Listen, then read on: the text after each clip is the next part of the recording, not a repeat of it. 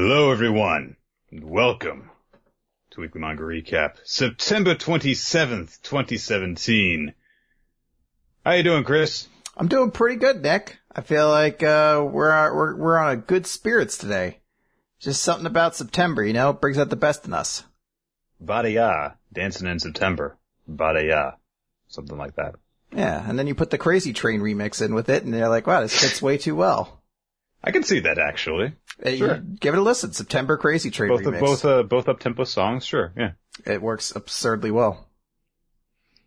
I have heard far weirder ideas for effective mashups, so. I mean, there's still DMX Call on Me, or Call Me Maybe, so. Okay. It's amazing, Nick. If you haven't heard it, it blows the roof off the joint, as the kids say. As the youth say. As the youth of our world say. I don't know why, every so often people set up, these weird Twitter, gimmick tweets or something. They're every day I'm gonna tweet, the lyric to a song that fucking rhymes, baby with maybe or something like that. Or, I'm gonna tweet a stupid scene from a Michael Bay movie every day or something like that. There was a moment where every day I want to tweet the average age of a group of musicians that sang a song about being, a part of the youth, Youth Gone Wild or Youth of a Nation, and just be like, POD was 28, the average age of them when they released this and shit. And I was like, I can think of 2 songs, this isn't gonna work. So I buried that idea with another part of my soul. Aw. Can't be one of those things where you come up with 500,000 times that people refer to fire and flames and stuff like that in songs. No, I mean, it is the most evocative imagery out there, Nick. I guess. Fire just, it captures everything. Look, I know there's some listeners here, probably still in high school. They're going to be doing the SATs sometime soon. Guys, when the analogy portion pops up, if you put fire in for anything, it'll fit.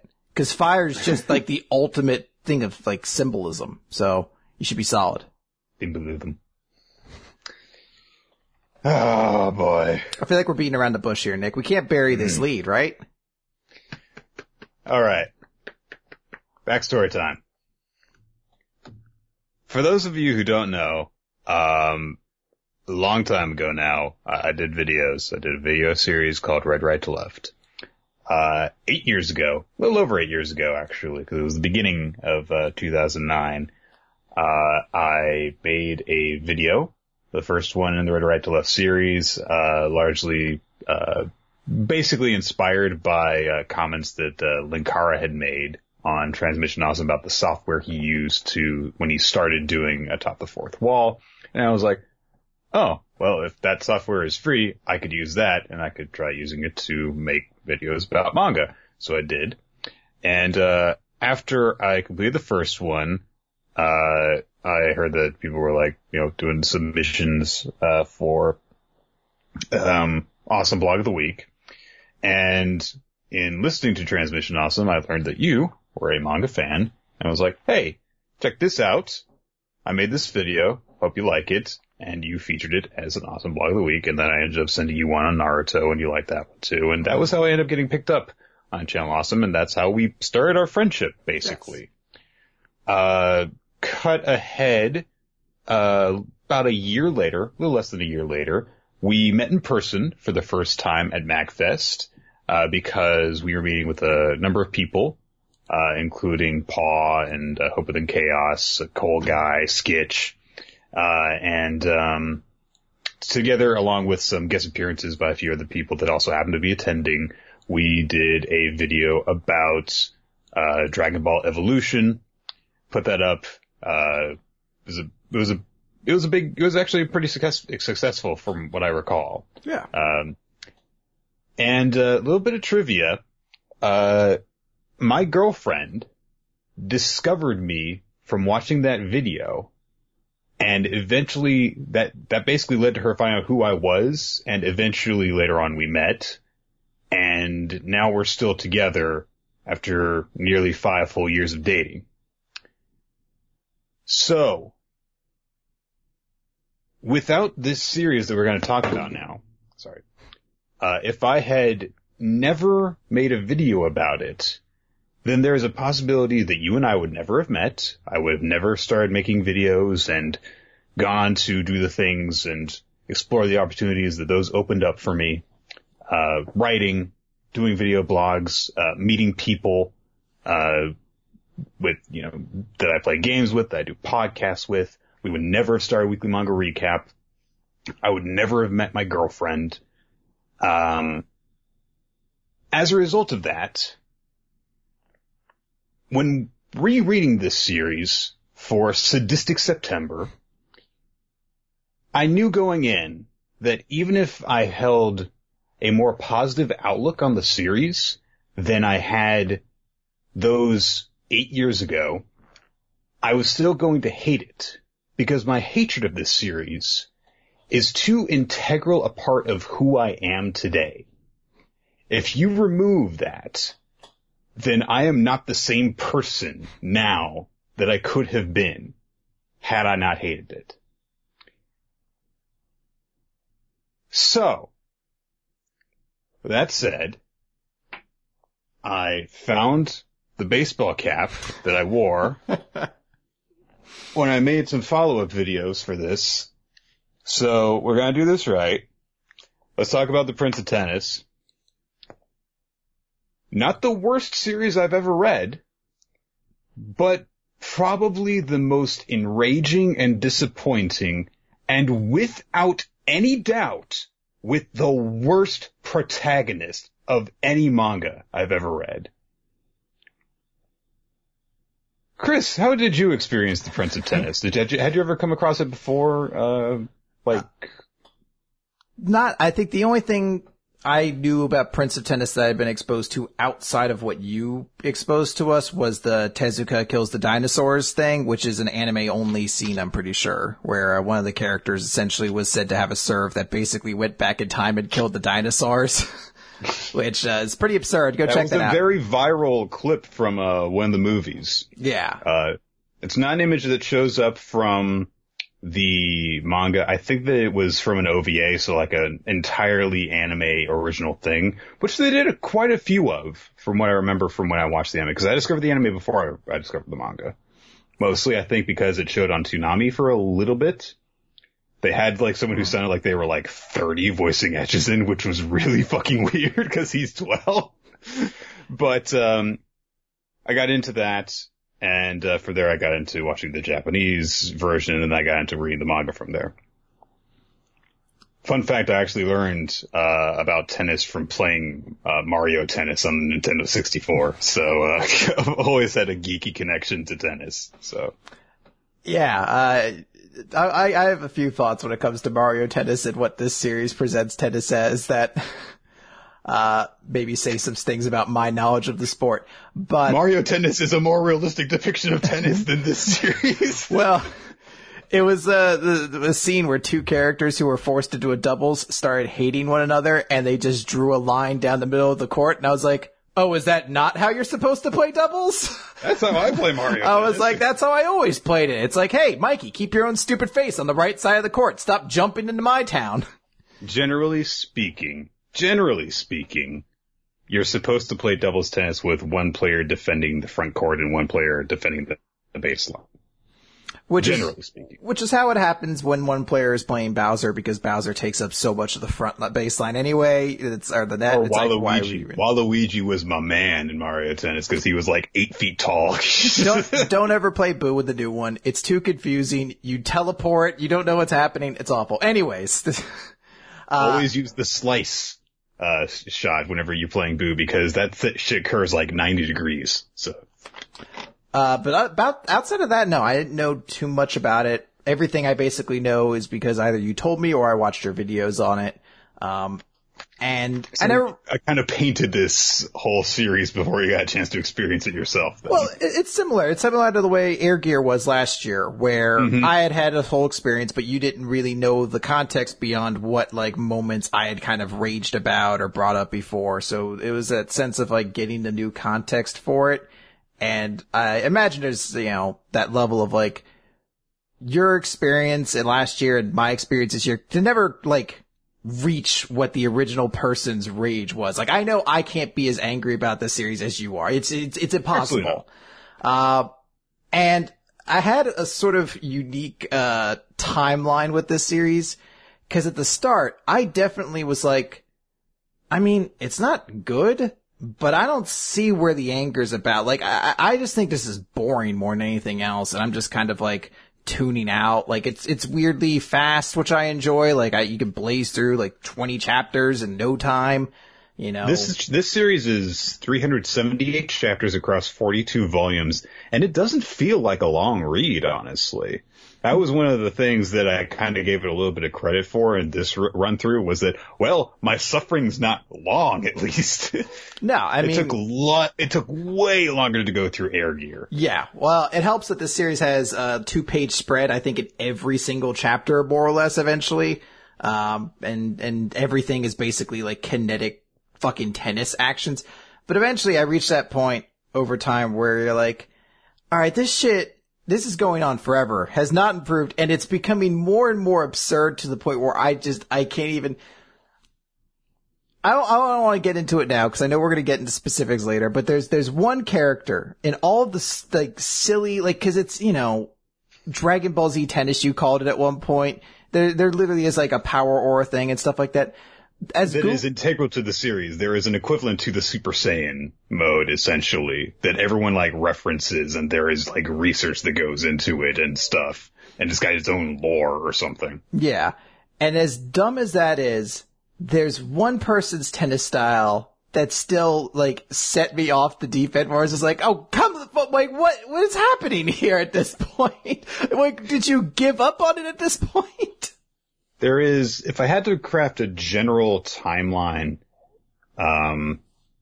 cause I'm pretty much with you for the beginning, like the first roughly year of publication, the first 50 chapters or so, nothing really happens. It's just kind of boring, and you don't get any idea for who anyone is really supposed to be, what any of their characters are. It's hard to connect with, but it's not enragingly bad, and everything just goes by so quickly you don't have really time to dwell on anything. After about 50 chapters, I think the quality improves a bit because it gets more into who the individual players on the team are, what their different styles are, what their signature techniques are. They have more even battles with their opponents, and so you can get a little bit more into them. And things start at a relatively, you know, realistic level. I say relatively because seriously, like, Etchison's broken from the start, but let's put that away for now. And then I would say for about until around chapter 200. So that 150 chapter span is probably where the series is at its best in terms of, you know, getting into the characters and the techniques that they use and the actual play of the tennis. And then when it hits chapter 200, that's when the big signature technique and all the power-ups go off the charts. And the series just gets ridiculous. It becomes absurd. And so you either, in order to enjoy this series, you have to take one of a few different mindsets. The most obvious of which is that it's a bunch of young, pretty boys working up a sweat. And if you're into that, that's cool. That's why a lot of people are into all-male sports series, honestly. That's fine.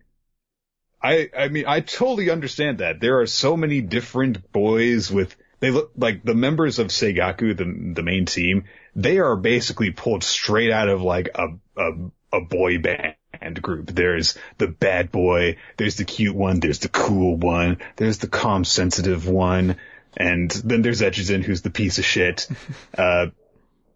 There's the stern one with the glasses. There's the geeky one. Fine. You might actually legitimately enjoy the action of the tennis, in which case I think that you have to be willing to accept incredibly unrealistic stuff. And you just kind of have to like accept wholesale the fact that a 12-year-old can hit a ball so hard that it hits the ground and then just streaks across it without bouncing. Because he has hit the ball so hard that it has distorted its shape. That kind of thing. You have to accept that and then continuously push that line of acceptance back further and further. That's got to be further. your baseline. That's the start. You've got to be able to take that technique and then be like, sure. Because from that point onward, there are going to be things that if that is your baseline, you're going to be like, okay. And if you see any of those techniques where the ball hits the ground and doesn't bounce and you're like, no, then you are in for a trip, because Jesus Christ, the unrealistic bullshit shit that these guys can do that no pro is physically capable of doing. It's a strange sentiment there, because look, here's part of like what happens in sports series is oftentimes you take a concept within that sport and you embellish it for the sake of excitement. You know, that was like iShield 21's biggest thing, 4.2 running speed. I could throw a football in 1/10 of a second. I have Godspeed impulse. I could react to anything instantaneously. Like, I could bench press 500 pounds, like as a high schooler. Like, they were always about being gratuitous, but it was never to the sense of like, I can bench press houses and I shove you and it flips the entire field back 30 yards and that, like, it doesn't actually affect the entire field and things like that. There's elements to later characters where you have to assume that it was just the author, I think, finally just having no restraint put on him at all, or just not caring anymore. Cause I'll be frank, I think the series had shit writing from day one and never gets better. I don't honestly think there's good writing in here at all. Kaido is probably the best character in this series, and Kaido's fucking awesome. And he is a shit character. He's great, but it's not a satisfying arc for him. It starts off incredible though, and he's cool, so. Yeah, well, that's sort of the thing. Everyone seems to be kind of cool, but there's not a lot of depth behind these boys or anything like that. They're so archetypical, and you're kind of waiting for something to happen to build upon what you know about them, and nothing ever does. I think that we're gonna have to start from the beginning. Go for it. Okay. I can recite so much of this series from memory now. But I'm really jazzed right now. It's like that feeling where you've spent a lot of time preparing for a test and it's time for the test and you're fucking ready for it. You're like, yes, let's do this. Or I'm sure that there is some sort of like sports equivalent of that, but I'm an unathletic piece of shit, so I don't know the equivalent of that. I've never gotten hyped for a sporting event in my life. Nick, this is you. You're Drew Brees right before the game. You're just like, who day, or whatever. They were the one who used to drop kill in their shit all the time. Who we gotta kill them, or something like that. They had a very violent one for New Orleans. And then you found out that their defense was headhunting, and it's like, Yeah. Mm-hmm. Anyway, let's just talk a little bit about the players on Seigaku. I don't want to get into like how horribly unsatisfying literally all of their story arcs are. Let's just talk a little bit about each of them are. You got Echizen, who's our protagonist, 12 years old. This is a junior high tennis team, by the way. I know that everyone except for Echizen is drawn as if they're some sort of 19-year-old model, but they're all 15 at the oldest, somehow. Echizen is the only first-year player who becomes a regular on his junior high team, which is Seigaku. Their goal is to go to the nationals and to win it. Echizen's goal is to... So, he shows up in the first chapter of the series, and for the first of about 12 times, I literally stopped every time that this happened in the series to write it down, because I was starting to notice the trend early on, and I was like, this happens a lot in this series, doesn't it? Tennis bullies. I know that sports come with jocks, okay? It doesn't come with this many bullies. It's tennis. I know that every sport is gonna have bullies in it. I knew some jerk jocks through my time when I played tennis in high school. I was never good at it. I never actually joined a club or anything. I took a tennis class for a couple semesters. And yes, there were people that were like jerk jocks in that. But I have 11 different instances of tennis bullies showing up in this 42-volume series. So every 4 volumes are going to get at least one chapter dedicated to usually edges in showing up a tennis bully by showing off how absurd his tennis skills are, and he embarrasses them. And instead of responding by, beating him up, they're just like, he beat us. Like, this author clearly has a thing for bullies, but doesn't know how they actually act in real life. So, Edgerton shows up, he embarrasses this high school player who even cheats by throwing his racket at Edgerton deliberately, which is another thing that happens. That players deliberately trying to injure each other. I apologize because I feel like I'm jumping crazy far ahead with this. But there is a point. You mentioned it to get your review, and I'm going to bring this up a lot because a lot of your stuff you point out, you had a very, very thorough review, and pointed a lot of these things out. But there is an element where he keeps trying to like portray tennis as this very violent sport. And there are so many times that players are either beaten into literal submission, or there's points where, like, I guess because the violence was enough, players will just pratfall themselves into like broken glass to like raise up the drama. Like there's a way late game match where Momoshiro is up 4 games, then loses 5 straight, and he just fucking face plants into the ground, and everyone's like, get the ambulance! Just so he can get up and be like, no, I can do this. You're just like, what is this intense? Like, it'd be like if you made a baseball manga and like at least 30% of the like pitches either hit the batter or the batter hit the ball and knocked that at a pitcher or like one of the outfielders like directly at them to hit them. You're like, guys, it's not a contact sport. What's happening? I understand the desire to portray like rackets being knocked out of hands, because that's a thing that will actually happen sometimes. And, it's a very easy shortcut to show off how powerful a player hitting the ball is. Like, oh, he tried to return it, but it actually just blew his racket out of his hand. He couldn't return it. It's unrealistic, but, that's completely within the realm of acceptability for me. It's like he hit the ball so hard, the other guy tried to return it, and like it destroyed his racket or it knocked his racket out of his hand or whatever. But the number of times, not only that people get injured by accident, but that players deliberately try to injure their opponent by hitting a tennis ball at them. It's so violent.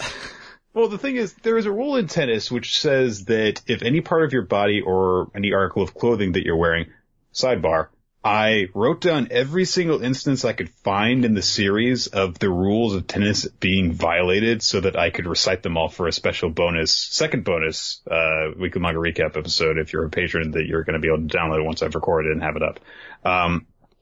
But if any part of your body or anything that you're wearing or carrying aside from your racket touches the tennis ball, then that means that you lose the point.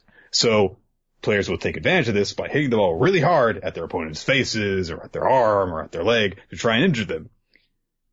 First of all, how do you expect to be able to manage that? That is extraordinarily difficult. If you're able to hit a ball so hard that it will hit someone's body and injure them and they aren't able to defend themselves, you can just as easily hit the ball away from them and they won't be able to return it, and you'll win the point that way. Is only a problem because, for one thing, you're really relying on that ball to actually injure them. And secondly, if you try and injure your opponent, you automatically lose. That's just a rule, because tennis is not supposed to be a contact or violent sport. That behavior is not encouraged. I think outside of MMA and boxing, where the literal point is to hurt your opponent, there is no sport out there. Even football, they're like, you can't intentionally try to hurt your opponent in a game. If we know you're doing that, you're gone. There's no sportsmanship in that. And you can get away with that in a few, sports manga. Like, you could get away with it in football and to a lesser extent basketball and soccer, because maybe you're able to more effectively disguise your attacks as being a legitimate technique. There is literally no fathomable way that you can hit a ball at someone over and over and over again trying to hurt them without the chair judge who does fucking nothing in this series to do anything. He lets everyone get away with everything without them being like, hey, you're trying to hurt them, aren't you? Especially because they'll openly announce, I will destroy you sometimes. And even Etchison is guilty of this because one of his first signature techniques is literally a serve that he hits so they'll bounce up hard off the ground and hit his opponent in the face. So, yeah. Anyway, Etchison does this thing all the time where he'll play with his right hand a bunch, but then he'll be like, I'm actually left-handed, and I'm way better with my left hand. Everyone falls for it, no matter how late in the series he does this. I don't know why he keeps doing it. It's just to show off. It's like, I'm almost ambidextrous. Fuck you. We're gonna have to get into him later. You can't go into his character at all without me going into a long rant, so I'm just gonna leave him away. But basically, he's already super talented.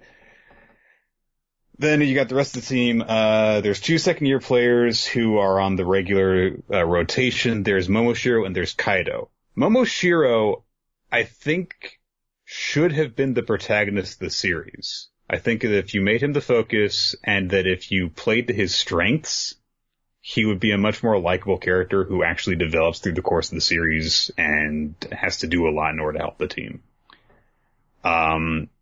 His main thing when he starts off is that he's tall and he's athletic. He does this move called the dunk smash, which is basically just leaps up really high in order to smash the ball down.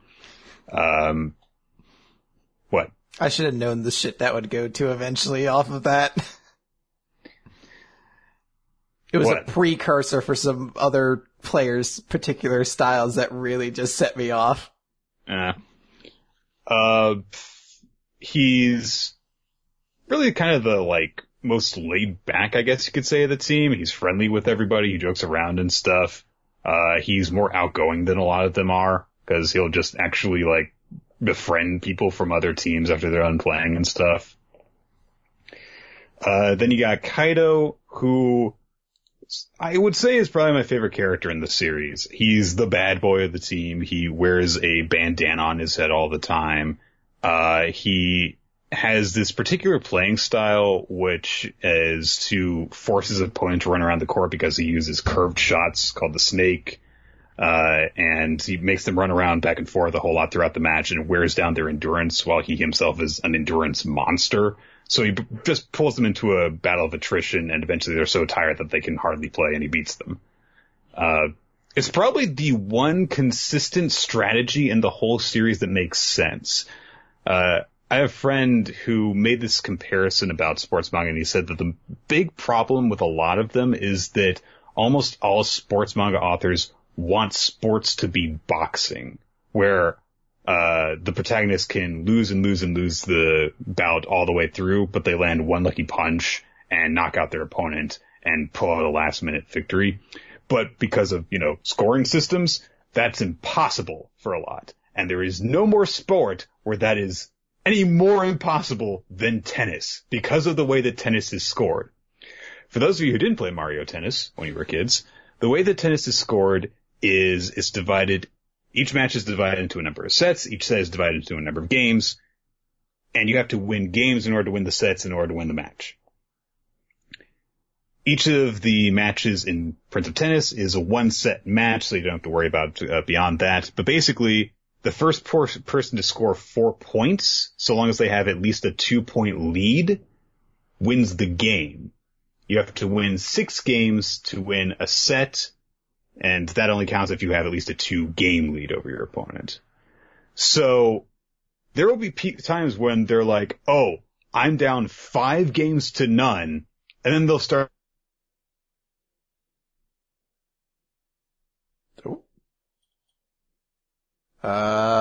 Nick is not audible on my end right now. I think he may have gotten. Let me check to make sure my sound's still working here. Alright, my sound's still coming in. I cannot hear you, Nick. Check baby. Alright.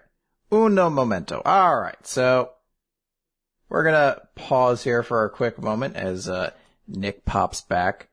I don't have the ability to describe the fundamentals of tennis in anywhere of the same element as Nick, simply because I've never really been all that fascinated with tennis, unfortunately. My experience to it primarily goes down to Mario Tennis and stuff like that on the N64 and later consoles. So, I actually had very little idea on what most of the rules of tennis were going into it, and this is oddly one of those few sports series that's just like, hey, you guys already know what the rules are. They don't really take any time to try to lead you into it and get you to figure out why tennis functions the way it does or what the rules are or anything. There's Nick. All right, good. Where were we? You were explaining the back and forths of losing 4 sets or 4 games. Right, so if you lose a whole bunch in tennis, you can't just win at the last second. Tennis has no time, and basically in order to come back from a really deep hole, you have to score just as much as your opponent has scored. And that requires you to play a whole bunch of points in a row and win them, essentially. Tennis is a long game if it's a close game. Tennis can either be very fast or it can be very long because it's the first person to reach a score, not the person who scores the most points within a set time limit. So there's this kind of desire, it feels like, in the Prince of Tennis, where the good guys will be losing by a whole bunch, and then they'll make a comeback, and they'll very suddenly win. Like, you'll spend a whole bunch of chapters seeing them lose, and then you'll see them start to make their comeback, and one chapter later they've won. So, it doesn't feel right. The only times that it really makes sense are when essentially they've reached a point where it's like they've discovered the key to winning that their opponent can't possibly actually counter anything. They've unlocked some new technique that their opponent can't possibly actually counter now, or in Kaido's case, he's just worn them down through so much that they just don't have any endurance left. And so he just is able to pile up points back on and win at the end after getting very close to losing. And that plays out very logically in a lot of his matches. There'll be a guy who's like, all right, I am so close to beating you. I'm really tired, but I'm just going to put everything I've got into this one point. And Kaido manages to pull it out. They can't take that last point from him. They're so exhausted from that point onward that he's able to beat them easily.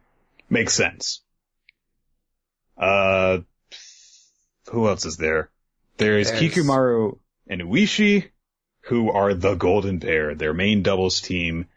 Kikumaru is this acrobatic, swift, fun-loving guy. Oishi sucks. I'll get more into that later, but he's essentially the grounded person who allows Kikumaru to play freely while he mentally controls everything. That's the basis of it. Also, his haircut's stupid. Then there is people Tezuka. In the chat were saying I could have cosplayed him earlier, so I am taking that as a personal insult. Sorry, guys. Tezuka is the captain of the team. He is stoic. He wears glasses. He has bullshit techniques from the beginning, but he's the captain of the team, so I guess he can get away with it. He has a drop shot that when it hits the ground, it just rolls backwards towards the net instead of bouncing. That's like the first time you see a technique like that. There are many more that happen throughout the series. And he has his big signature technique is the Tezuka zone, which is that he puts so much spin on the ball that no matter how his opponent hits it, it always just kind of goes back to him. So I don't know why you would want someone to constantly be able to successfully return the ball, but he uses that so that he can just stand in place and constantly return the ball back into them until they aren't able to return it, I guess. But whatever. There is Fuji, who is the kind of mysterious cool player on the team. He uses these techniques called the triple counters, where every time that someone does a particular type of shot, he's able to use it, always lands in a particular cool pose after he has used it and immediately defeated them. There is Sadaharu Inui was my favorite character, but it switched with Kaido. I like Inui because he makes sense. studies his opponent's styles really hard. He uses this thing that everyone calls data tennis, where he just gathers information on his opponents, studies them really hard, learns their habits, learns what shots they're good at returning with, what shots they're bad with, and then he works on his basics really hard, works harder than pretty much anyone in the entire series. Like, they establish that he creates this workout menu for Kaido to use so that he'll be a super endurance monster, and then Kaido establishes, and his is twice as hard. You know, Echizen and Kaido both beat him in the first tournament to establish who the regular team members are going to be. So Inui is sidelined and just kind of becomes their trainer and assistant coach. And he designs their workouts, and he's like, here, use these and these. And he's really kind of this big help to everyone. He has this one match that I really like later on that I'll talk about. There's also that strength dude who I don't remember his Kawamura, name. who, forget him. Like, honestly, his whole gimmick is that he is a big muscly guy. He's very calm and nervous, and then if you put a racket in his hand, all of a sudden he's like, burning! And he gets really intense. And he's their power player. He hits the ball really hard. That's it. Yeah. I think that's everyone. Yeah, you basically got them all at that point. So that's all 9 of them. Okay.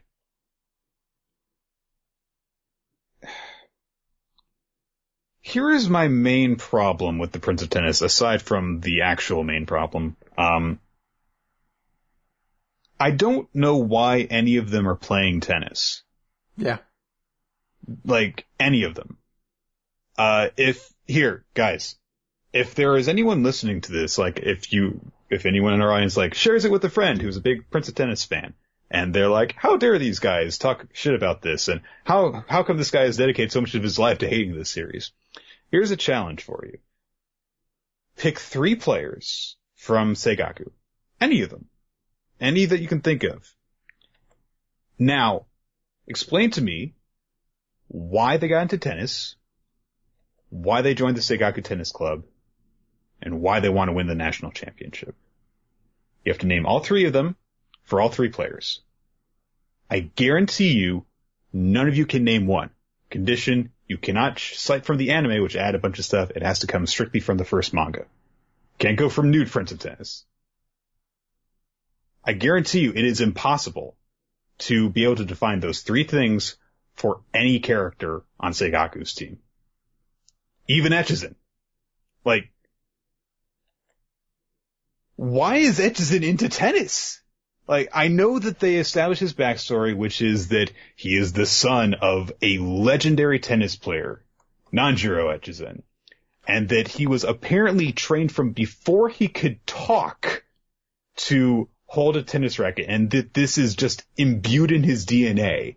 But at one point, Nanjiro says that he chose to play tennis, and a big revelation at the end of the series is that Ryoma realizes that he has always enjoyed playing tennis.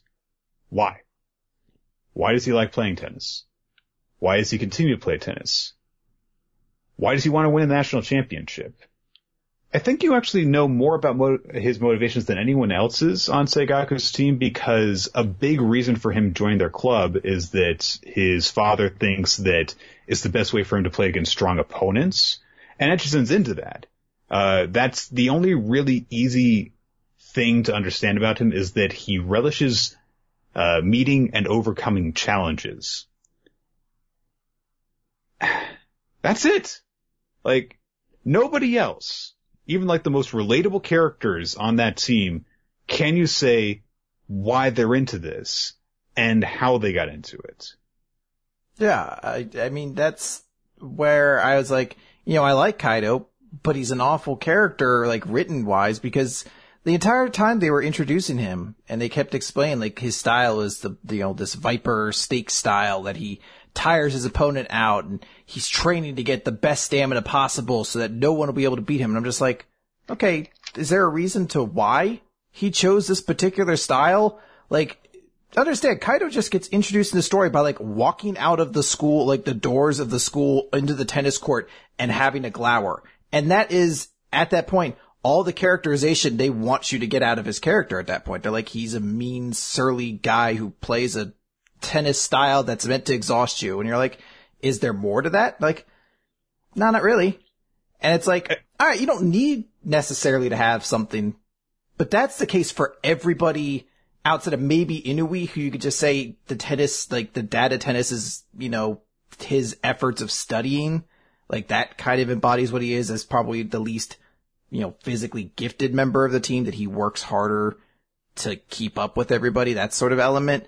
But like, there's no reason, like, why does Etchison use the techniques he does? Like, why does he decide to use serves that, or shots that shoot the ball back at his opponent's face, other than the fact he's a dickhead?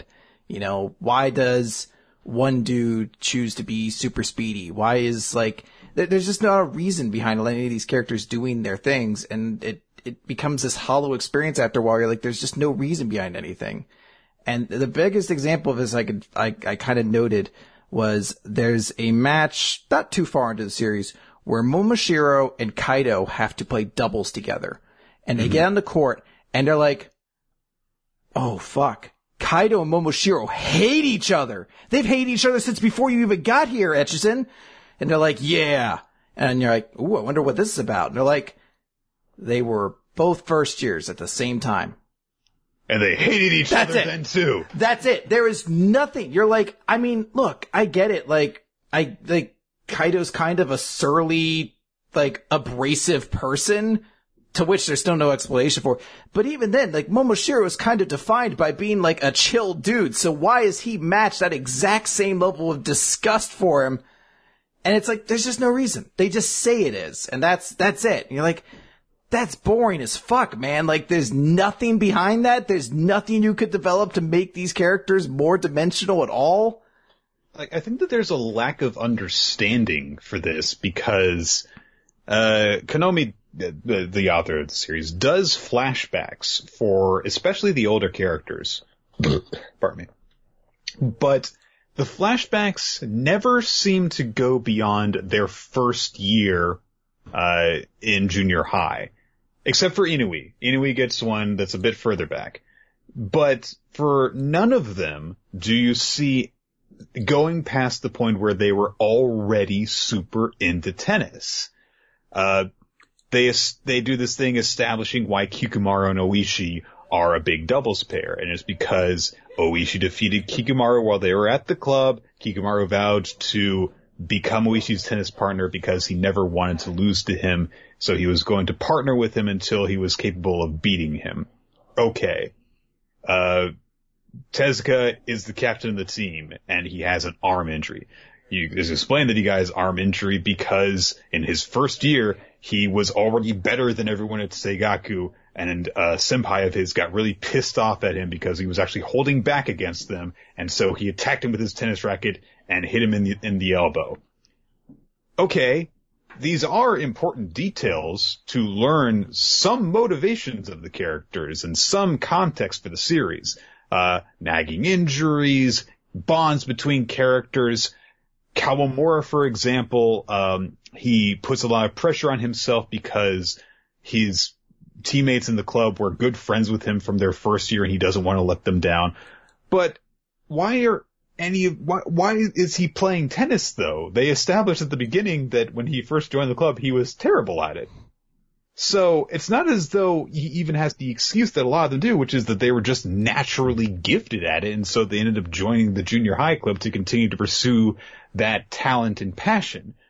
So there's so many holes in this where it prevents you from latching onto these characters and going along with them on this journey.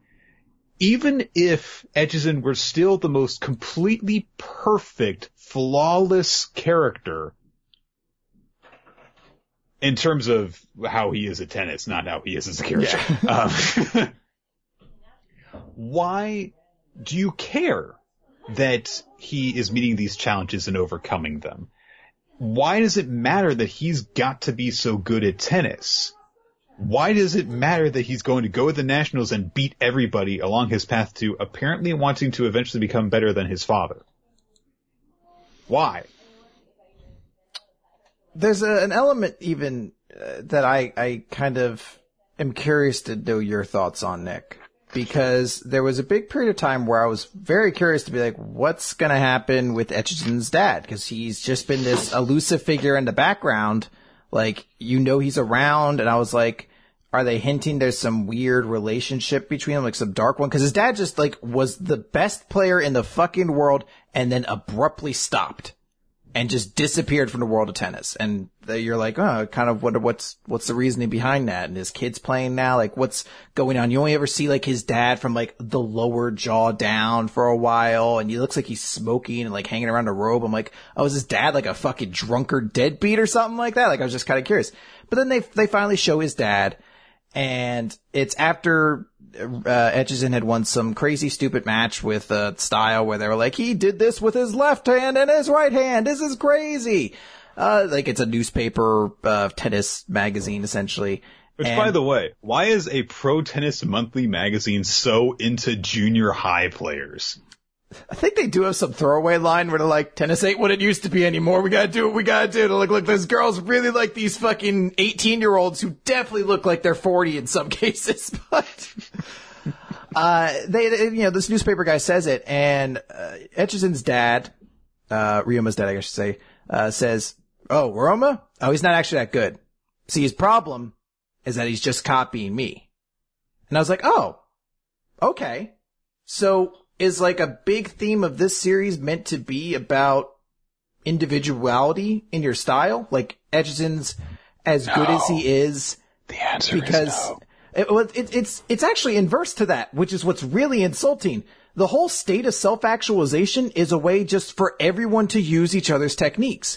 And there's no real, like, thing of saying, it's not an element of saying like, all right, these are the opponents I fought, and because of those experiences, because of the lessons I've learned, have all been refining my style till this point now, and this is the person I become. It's, I fought these 4 people, so I get their techniques, and I'm gonna drop them on you. And it really, like, the state of self-actualization is just like, did you fight enough strong opponents? Like, which badasses did you get to go up against that you could just borrow their techniques for this round? It's like, there's actually a point where someone calls Etchison out on what's happened towards the very end of the series, because Etchison's pulling out all of these techniques that he has witnessed and had used against him throughout the series, and then they're not working. He's still getting beaten.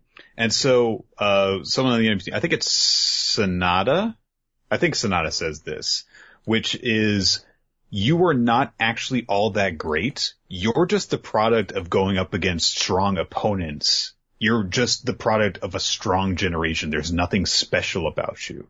And then some random fuck off who you have never seen before with stupid, blushy, swirly cheeks is just like, you're just jealous of him.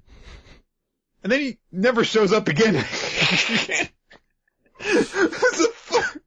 You're like, well, I guess that kid really shuts you down. Where's he going? Oh my god. There are so many parts of this series that I hate.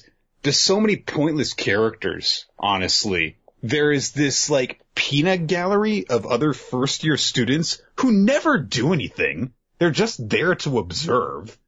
Horio and whatever the other 2 are fucking called, are just there so that there are more people to comment on the matches that are going on.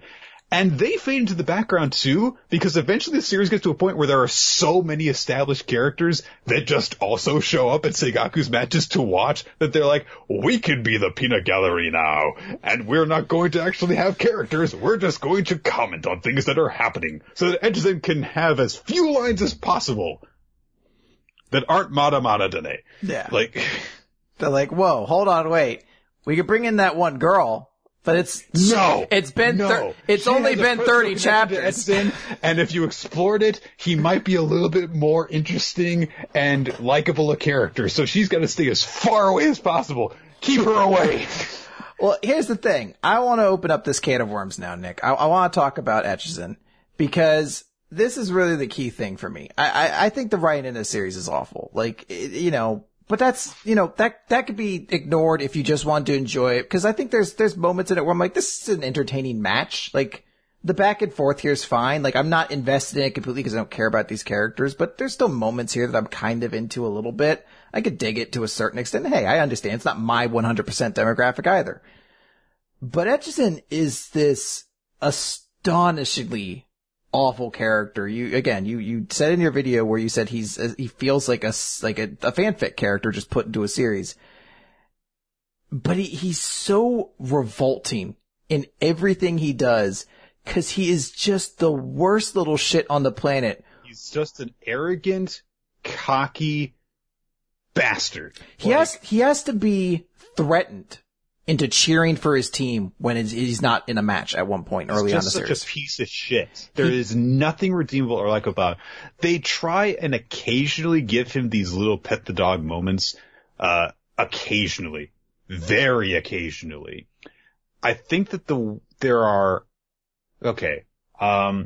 there's one of the very few female characters, and look, it's a sports series that's about an all-male club. You don't have to have female characters in it necessarily.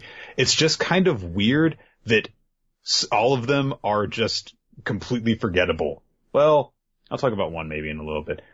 So there's the coach of the team, Ryuzaki, and her granddaughter is attending the school. She's in Echizen's year. She's got a pretty obvious crush on Ryoma, but she's this very passive character who just kind of like blushes whenever he shows up and is nervous around him. Mostly because he's a real piece of shit to her. He's legitimately a piece of shit to everybody until they prove themselves to have some kind of like tangible value to him. He does not judge people based on the content of their character. He bases them entirely on how skilled they are at knowing tennis or the situations that they're in. That's the only time he'll see value in you. And there is a very effective scene at demonstrating that, which is, I think, meant to show a connection, but instead reveals how big a piece of shit Etchison is, which is that there is one chapter between the regional and the national tournaments where Seigaku has won the regional because, for one, Etchison never loses an official match in the series, and for two, Seigaku never loses in the series as a team. They always win. Wow, what drama. So there is one chapter dedicated to this one girl from another school showing up, allegedly because she has heard about the great Echizen Ryoma, and she thinks that he's cool and wants to hang out with him. So she spends the day hanging out with him, and she watches Seigaku practice. And, Sakano's even worse friend, Tomo, who is just like the most annoying one-note character. I want to bang Ryoma. That's it. That's all she is. She's really upset that Edison is spending time with this other girl. But Sakano's just kind of like, okay. Edison eventually, during practice, misses this volley. And so the girl leaves, and Etchison says, because his teammates had been teasing him this whole time, it was like, oh, yeah, you got a girl who's hanging out with you. Hey, lover boy. And, Ryoma says after she leaves, like, yeah, she's never coming back. And like, oh. And, basically he caught on from the beginning that she was a scout from another team. It's like, okay, cool. Good on you, Ryoma. You have a little bit of observational skill to you, and, you were able to, tell that hussy was no good for you. She was just trying to use you in order to help your enemies. Good for you. Then after that happens, Sakano says to Etchison, hey, you kind of tried to go for that volley differently than you usually do. Essentially saying that he was holding back in order to trick her. And so Etchison kind of goes, not bad. And that is literally the only time he has anything nice to say to her. He'll do kind of nice things for her occasionally, mostly because someone will bully her and he'll be like, this is a chance for me to kick ass and prove how awesome I am.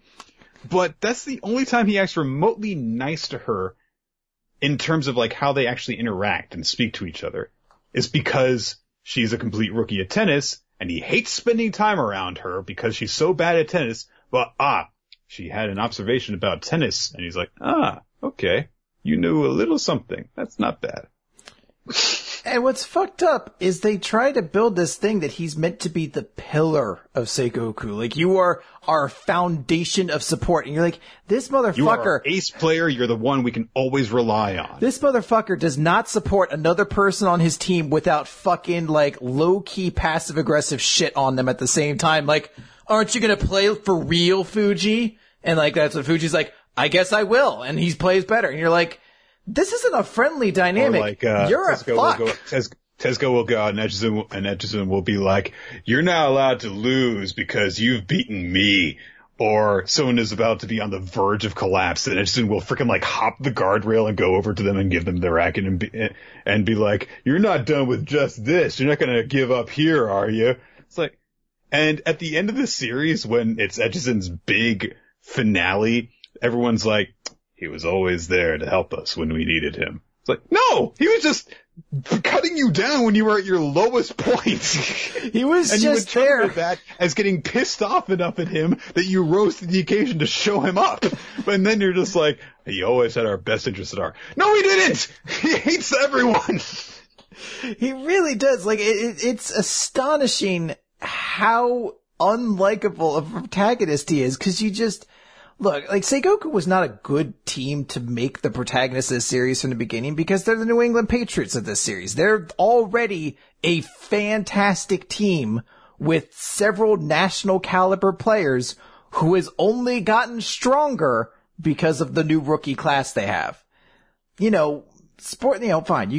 The Patriots following them could be a great story too, but generally when you do a sports series, it tends to work for the best if you could at least in a certain lens, portray your cast as the underdogs. Seigoku never feels like the underdogs in this series. They never feel like they are outclassed or anything like that. Every so often, maybe there's just one dickhead on the other team who they're like, he's maybe even stronger than you guys are. But then you're like, yeah, but it doesn't matter because the way this whole thing's set up, that dude could even win and they'll just knock out your fucking goober floonies anyway and still get the match. Like, it's just like an awful thing to follow because you really just can't get motivated behind these guys. There's a big problem from the get-go, which is that Seigaku, they're not the best team from the beginning, but they are established to be a national caliber team with multiple players who have experience playing on the national level. Tezuka, the Golden Pair. And then you've got only 3 players who are below the third year who are regulars on the team. A few guys presumably would not have been playing as regulars in the previous year because they were only in their second year. Guys like Kawamura, maybe Inui, stuff like that. But you've got a good 3 players who you can always, one doubles team and like 2 singles players who you can rely, who have established like that guy they're really good. They're amazing. Holy shit. They're incredible. So, and that's all you really need to get through everything, because the way that all of the team matches are set up throughout the series is that it's a best of 5. You have 3 singles and 2 doubles. So 7 players total participate, 2 teams of 2, and then 3 individuals. And all you gotta do is win 3 in order to advance. So if you've got 1 good doubles team and 2 good singles players who never lose, you will never lose. And they make a big deal out of Seigaku having to advance.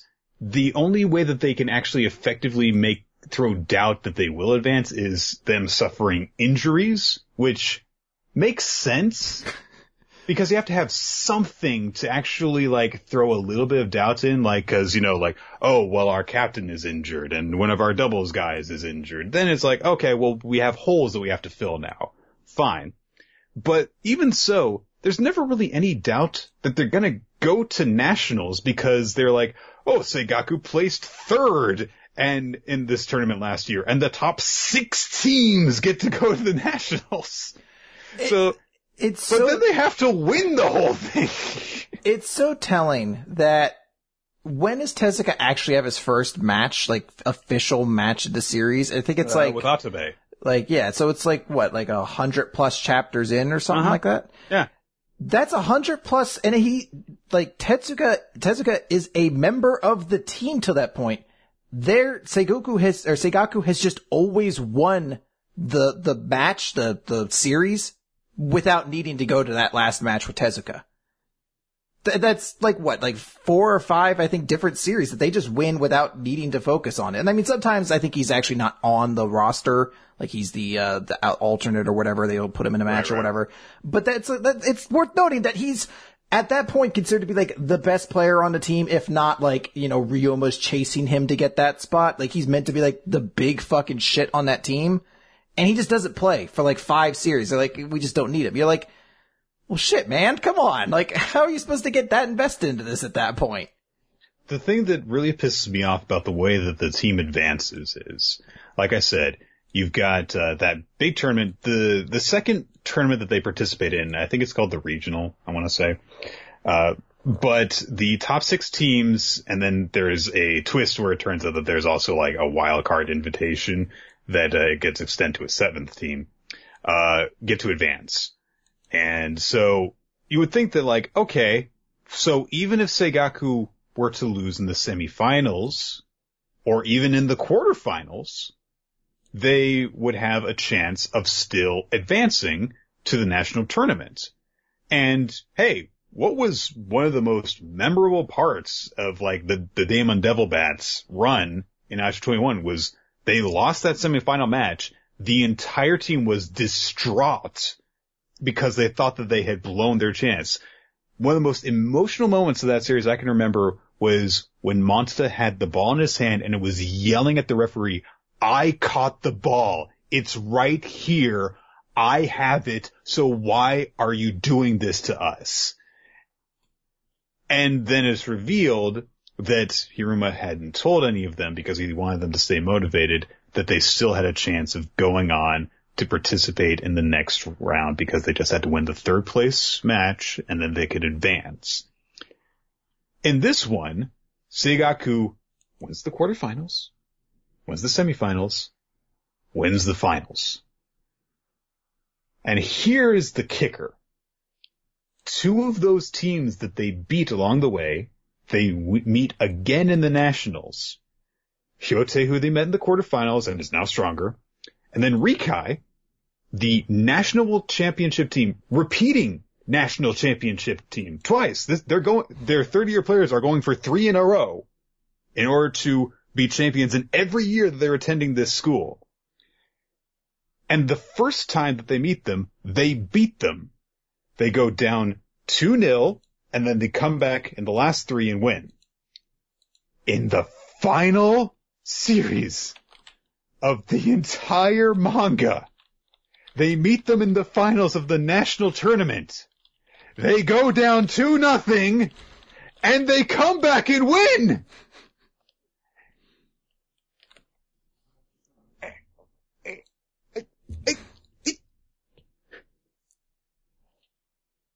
That's the climax! Beating someone the exact same way they beat them before!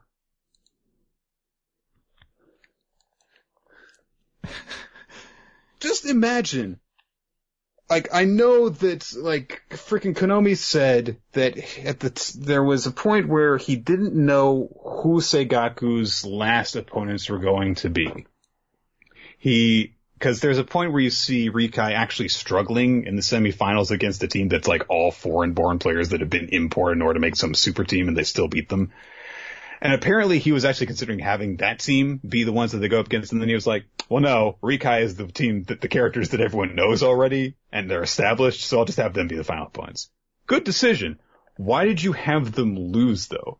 Because you have these guys beat them the exact same way, and oh yes, Echizen is the final singles guy in the first one, where he beats their best player, and then the second one, where he beats their actual, real, definitely best player. And all you have to fucking do is just have Echizen just come that close to beating this guy and still lose. And it changes everything. You have Echizen actually fucking taste defeat for once in the fucking series. Realize his own limitations and that he has to fucking surpass them and find some other way to win instead of relying on some bullshit legendary release your inner chi motherfucking bullshit, speaks English for no fucking reason, legendary state, and then the state beyond that the second time he does it.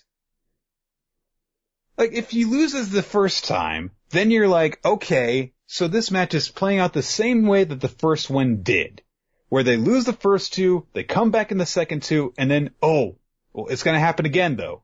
Edgison's going to seem to hit a point where he can overcome everything and win, but he just falls short because there's someone better than him. There's a danger of that, and then there's a sense of triumph when he actually wins.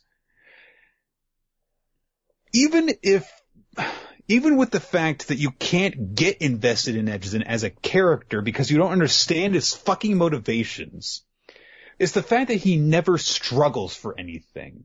It literally takes, I noted it down, the first time he even looks worried over anything is in chapter 184. That's 3.5 years of goddamn publication where Edgison is this cool, cocky son of a bitch who isn't rattled by anything. Anytime something actually bests him for a little bit, he just kind of goes, and he finds a way to copy it, even before he starts using the state of self-actualization, whose entire thing is you just copy other people. He'll just pull other people's techniques out of his ass randomly, even without using that. Finally, at this point, he witnesses Akaya playing, and he completely destroys an established character who is at the national level, Tachibana of Furumine. He sees him destroy him, and he's like, shit, this guy is the real deal. I'm not strong enough to beat this guy as I am now. I have to train, and I have to perfect a new technique. The first time you actually see him actually get rattled and do something about it. And then he immediately goes to where Akaya's at a tennis club and is like, hey, motherfucker, let's have a match. For no reason. Just to prove to himself that he can beat this guy. And he does!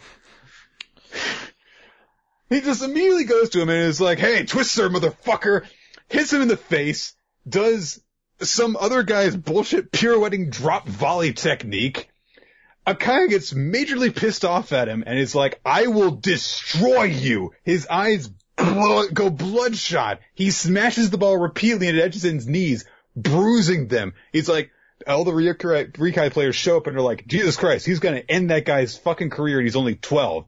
And then Edgison is just like, selfless state, I have unconsciously awakened the next level, and now I use everyone else's techniques to beat you, haha! And he beats him!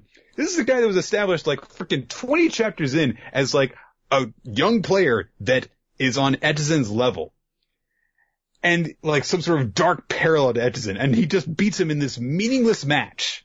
He goes on because then there's Sonata, and he faces him in their official match, and Sonata is the Emperor. He's this guy who, it turns out, also has reached the state of self-actualization, and he has Furin Kazan, these 4 amazing different styles and techniques, so he can beat you in all these different ways and counter you no matter what style of tennis you have, and it just beats him! And then their actual captain comes back. Yumi Chika or whatever. He's called literally the child of God. He's Jesus, Chris. He's Jesus.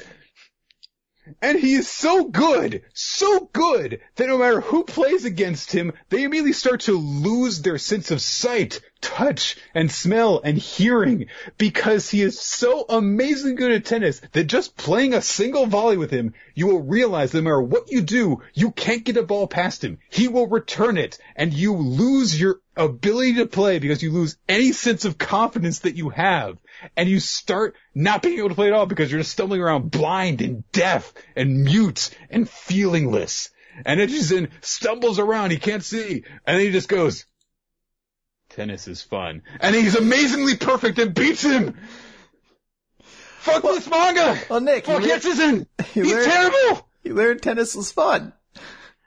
Oh my god. Which leads me to the final point. This is the thing. Look.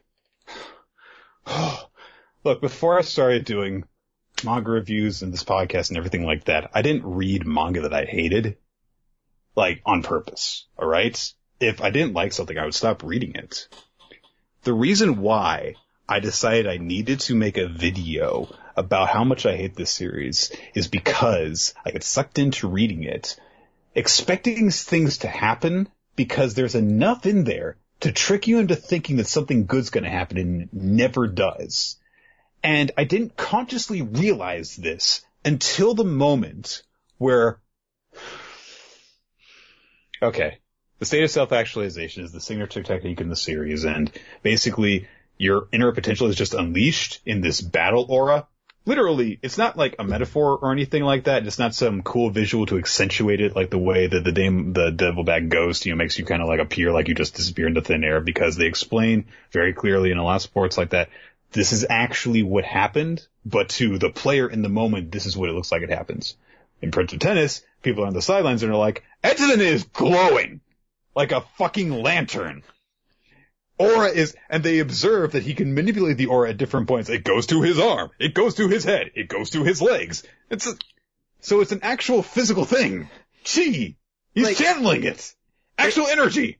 It had an element at first where it made sense where like, oh, it's a state of self-actualization where you kind of lose sense of like your thoughts and you start playing on instinct, almost just like tennis is your primal nature and you're on pure reflex then. And then it's like, yeah, it helps you copy techniques. It makes your style unpredictable because you switch between a lot of different styles and use techniques that they just flow into each other. And that's what's so great about it. And it's like, okay, it's goofy with the whole like aura shit, but that's like a perfectly logical and like reasonable technique for this sort of series, all things good.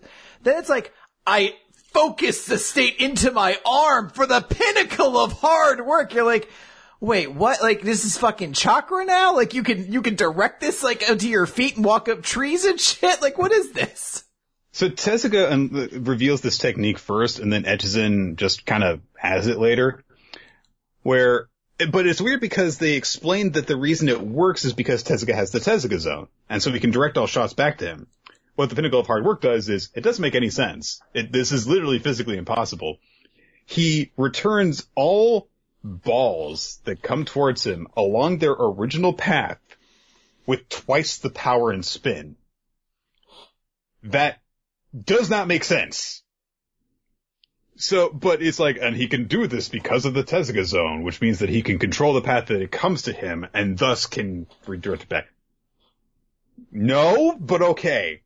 Edson does this too, even though he does it without using the Tezuka zone at points. I don't get it. Then there is the Pinnacle of Wisdom, the second door behind the state of self-actualization. The Pinnacle of Wisdom is the most useless fucking thing in the whole manga, and it's built up as this big deal. I know how many points this match will end in. So? You're like, so you basically... Oh shit, I'm going to lose! Well, that's useless. Yeah, you got to just see the chapter that comes out in 4 weeks, essentially, basically. You're like, oh man, that doesn't go good for me at all. Well, fuck.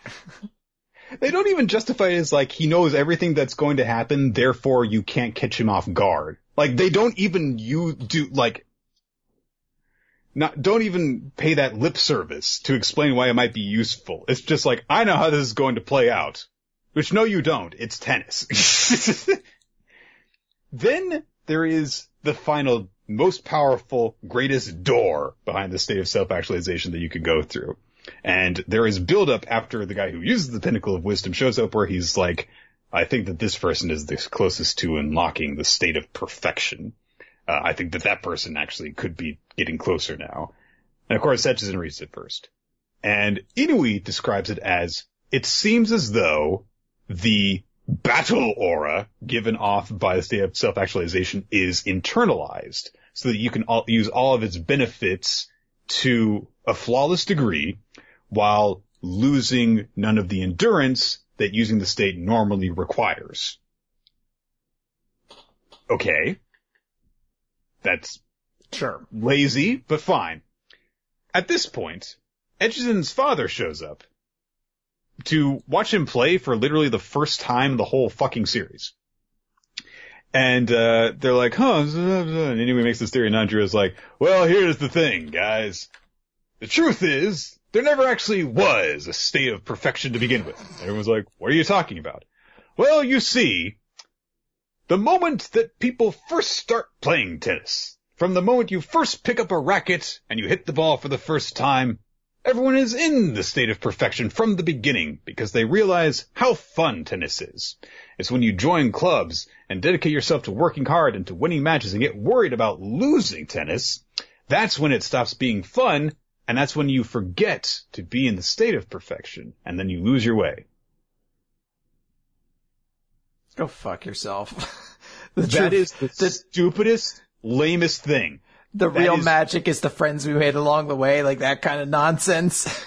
Look, having fun in the sport you choose to play makes it a much better experience.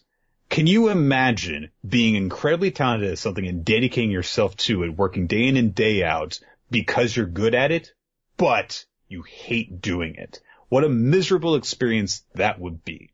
And having fun makes it a whole lot better. Guess what? That's not fucking enough to be the best, okay?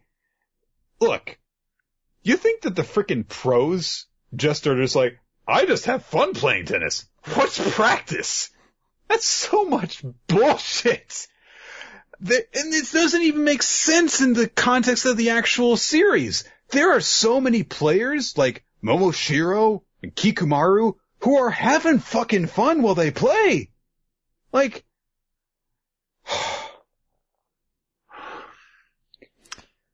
and also, it's contradictory because, like, when you look at characters like who play tennis like casually, like Sakuno, and they established that the girls' club at Seigaku plays casually because they're not as focused on winning and stuff.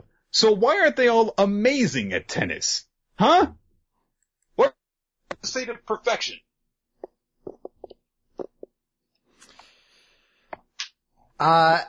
So as Nick goes on this tangent path, I want to point out something in this that I found very annoying. Here's the thing. Can you hear me? Yes, I can hear you. Okay. Did you hear that tapping? Yes, I heard the tapping. I don't like this manga particularly, but I know I don't like it. I don't hate it anywhere near the same level you do. I think, like, those points are just something where I'm like, this is stupid. Why wouldn't you just do it? But the thing that baffles me is how ludicrous of a series this is and how obnoxiously grandiose tennis becomes to these people. And it's just treated like this is essentially Food Wars that doesn't get itself. That is a point. You just reminded me. Continue, but go ahead. Yes. There's characters who have these absurd things, and I made that joke or I laughed when you brought up Momoshiro has the dunk shot where he like jumps in the air and fucking dunks the ball down. It's so goofy, but it was the precursor to somebody who, the moment I saw their cause everyone in this series has to have their fucking specialty thing. I am not kidding, there is a dude in this series whose tennis specialty is moonsaulting across the court, hitting balls. They said it. He's like, "Rah! Rah!" And he just knocks the balls out of the air while he does it. There's just some dude who just fucking hurls himself across the court, knocking tennis balls back. And everyone in the crowd has to just be like, wow, he's so good. He's so good at this game. Look at him. I'm like, what? Like, just visually imagine it's just some dude who's just like, he's fucking cartwheeling across the court. And at some point hits the ball and everyone's like, holy shit, that's a great shot. That was where I had to stop for a moment. I was like, all right, and he's on the same team as the guy who uses martial arts tennis, where he goes like this.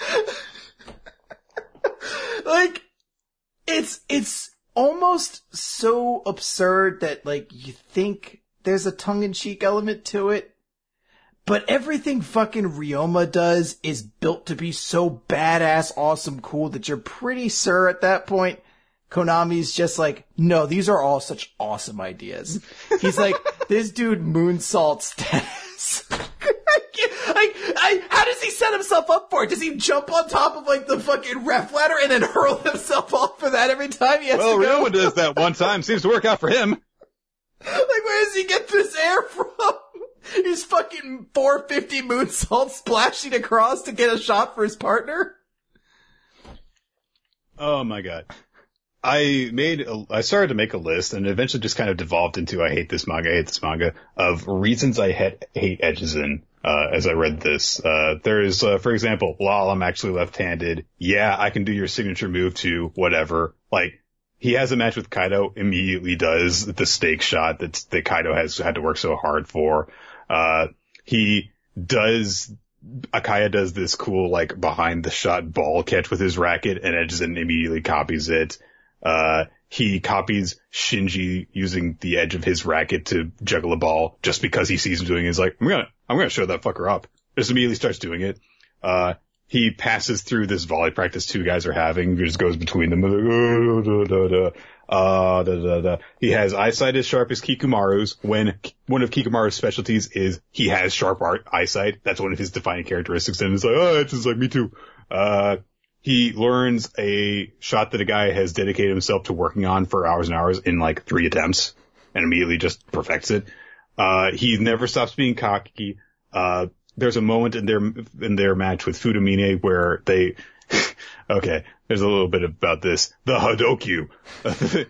The power shot named after the Hadoken, which is so powerful that it will bust your arm if you use it more than once in a match, basically. The first time that it's used, Kawamura stops it and returns it because he's the power player and he can handle it, and that's where he learns it and it becomes one of his signature moves. So, but, they're like, oh wow, we actually managed to return that awesome shot, but they're playing doubles and Fuji stops Kawamura from playing and he's like, you hurt your hands. That shot was so powerful. So you can't play anymore. We need to forfeit this match so you can go to the hospital. You've clearly got a muscle sprain. You might have cracked your wrist or something like that. This is serious. Go to the hospital.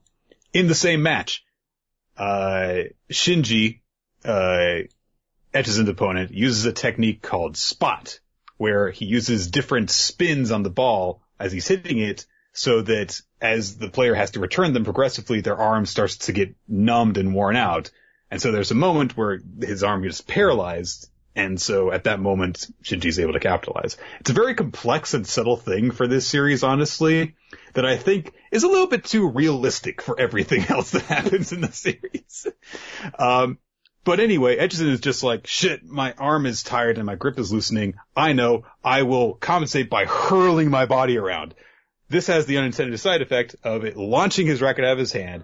The racket hits the pole of the net, shatters, a big shard of it flies back through the air and gouges him up across his eye. And Edge is just like, I can still go. Bandage me up. And he wins! Kawamura is like, ow, my hand hurts a little bit. And Edge is just like, cut me. Do it now. Oh, I'm the best. I like, too, that their condition was like, you have 10 minutes. If you haven't won by then you're forfeiting. And it's like, the bleeding's at the worst now. Like, it's now is when it's bad. It doesn't get, like, worse from here. It's gonna clot a bit. Like, now's when you need to keep him off. Like, say, like, 10 minutes, if you're not better, then we forfeit. But instead of just like, go out now, do as much action as you can to aggravate your injury. Blood pumping. Yeah, really get those vessels moving there, buddy. There's a player named Yamabuki who shows up. He's a recurring character who never goes anywhere after he first gets defeated. But he shows up around Seigaku and he sees Edgesen practicing with this tethered ball. And so Edgesen just sees the guy walking around. He's just like, and hits it towards the guy. And the guy's like, well, like, he's very observational. So he just kind of like doesn't flinch. The ball gets really close to him and then the tether pulls it back. He's like, yeah, you could probably put more weight behind that and you would actually hit it harder. Edgin's just like, hey, thanks for the advice. Switches to his main hand, hits the ball at the guy, and hits him in the face! And knocks him out. And this was the part that really pissed me off. Everyone's gathered around him like, should we help him? Like, might have a concussion. Should we take him to the nurse? And Edgison literally says, who cares about him? And walks off. A guy who did nothing wrong to him, you attacked him and knocked him out, and they're like, fuck that guy. He's not good enough to teach me techniques anymore. Fuck him. Like, I learned all I had to from him. Fuck him, he's useless to me.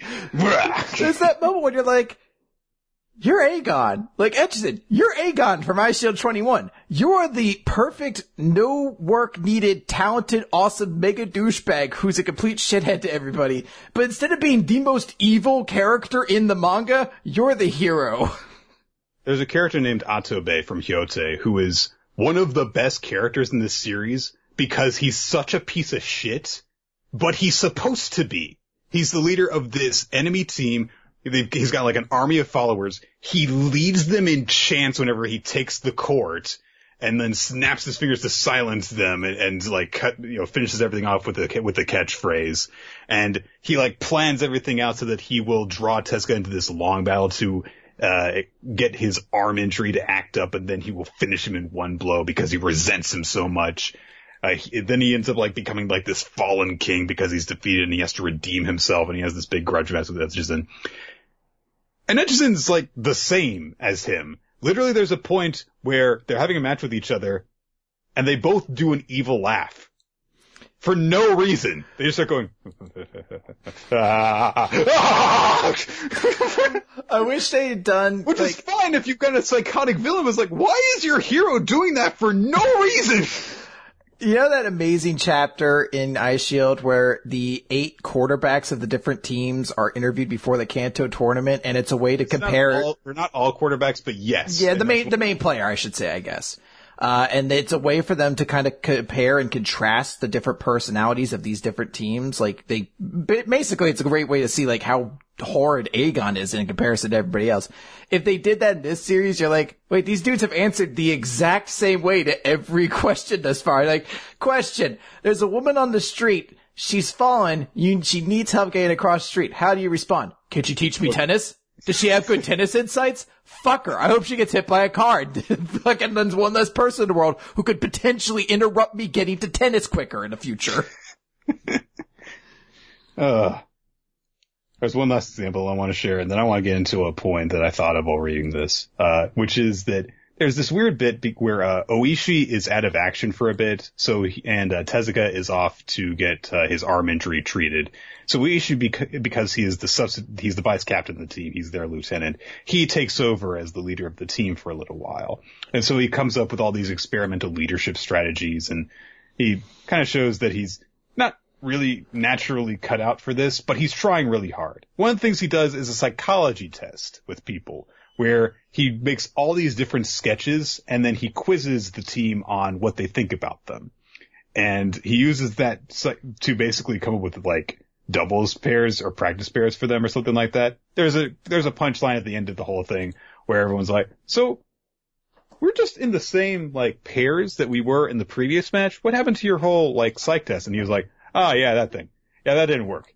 It's like, oh, okay, fine, funny enough. And there is a little bit where you get to see finally a little bit of what makes these characters who they are. He draws like a guy on an island. And so Kikamaru's like, oh yeah, he's chilling out on the beach. He's looking like he's having a good time. And Fuji's like, oh, those coconuts look tasty. And then Kaido's like, he's all on his own. Is he going to die? Is he on a deserted island? He's like the only one like addressing things with concern or anything. And then it comes past him and anyways, so it's like, he is probably on a tropical island somewhere in this latitude because he's the nerd and stuff. It gets to Edgison and Edgison says, that drawing is a piece of shit. How am I supposed to know what the idiot who made it was thinking? It's like, what's wrong with you? I'm shocked his response wasn't just, this drawing's stupid. Doesn't teach me anything about tennis. Then he throws his racket through it and breaks Momoshiro's shoulder. And he's like, if you hadn't been so weak, your shoulder wouldn't have broken. Isn't that right, buddy? And that's what Momoshiro's like, he's right. He's always been right. And he gets up and fucking walks his crippled shoulder ass over to play another game of tennis. This is the realization I came to a few hundred, maybe a couple hundred chapters into this. Echizen is essentially Soma from Food Wars done as badly as you could possibly do him. He is a character who is the son of a legendary father who had unmatched skill, could not be bested by anyone. His style is reminiscent of his father's, and part of the series is the fact that he is supposed to be trying to find his own path. He's very cocky from the beginning, and he is very rarely ever given a chance to kind of actually lose. The difference between them is when someone does actually occasionally lose, and he's forced to deal with the consequences of it. And you can tell that losing actually really hits him hard. Things affect him when they happen. Both of them have a hard time actually they care less about other people than they should a lot of the time. Soma clearly does care about other people, but he tends to frame things in a very selfish way. But another really big thing is Soma befriends people. You know, he doesn't act as seriously around people as they would like him to a lot of the time, and he uses people a lot, but he does so in such a friendly, charismatic way. You know, he'll just kind of like brush bad things aside, and he'll befriend people because he's very enthusiastic about wanting to learn something. He gets excited about what other people can do. Ryoma doesn't do that with anyone. I don't think at any point in the entire series expresses gratitude to anyone for anything. Not his teammates, his coach, his captain, his father. There's a unique parallel too there, where both of those characters seem as though they should be defined by the idea of refining their identity. Like, that is the point of Food Wars, is everyone's meant to find their individuality in this. Like, that's the thesis. That moment, like, it's one of the first that happened when we started picking up Food Wars because it appeared in the English Jump, was Soma losing to Hayama and not really understanding when it was explained that it was because Hayama made a dish that only he could make.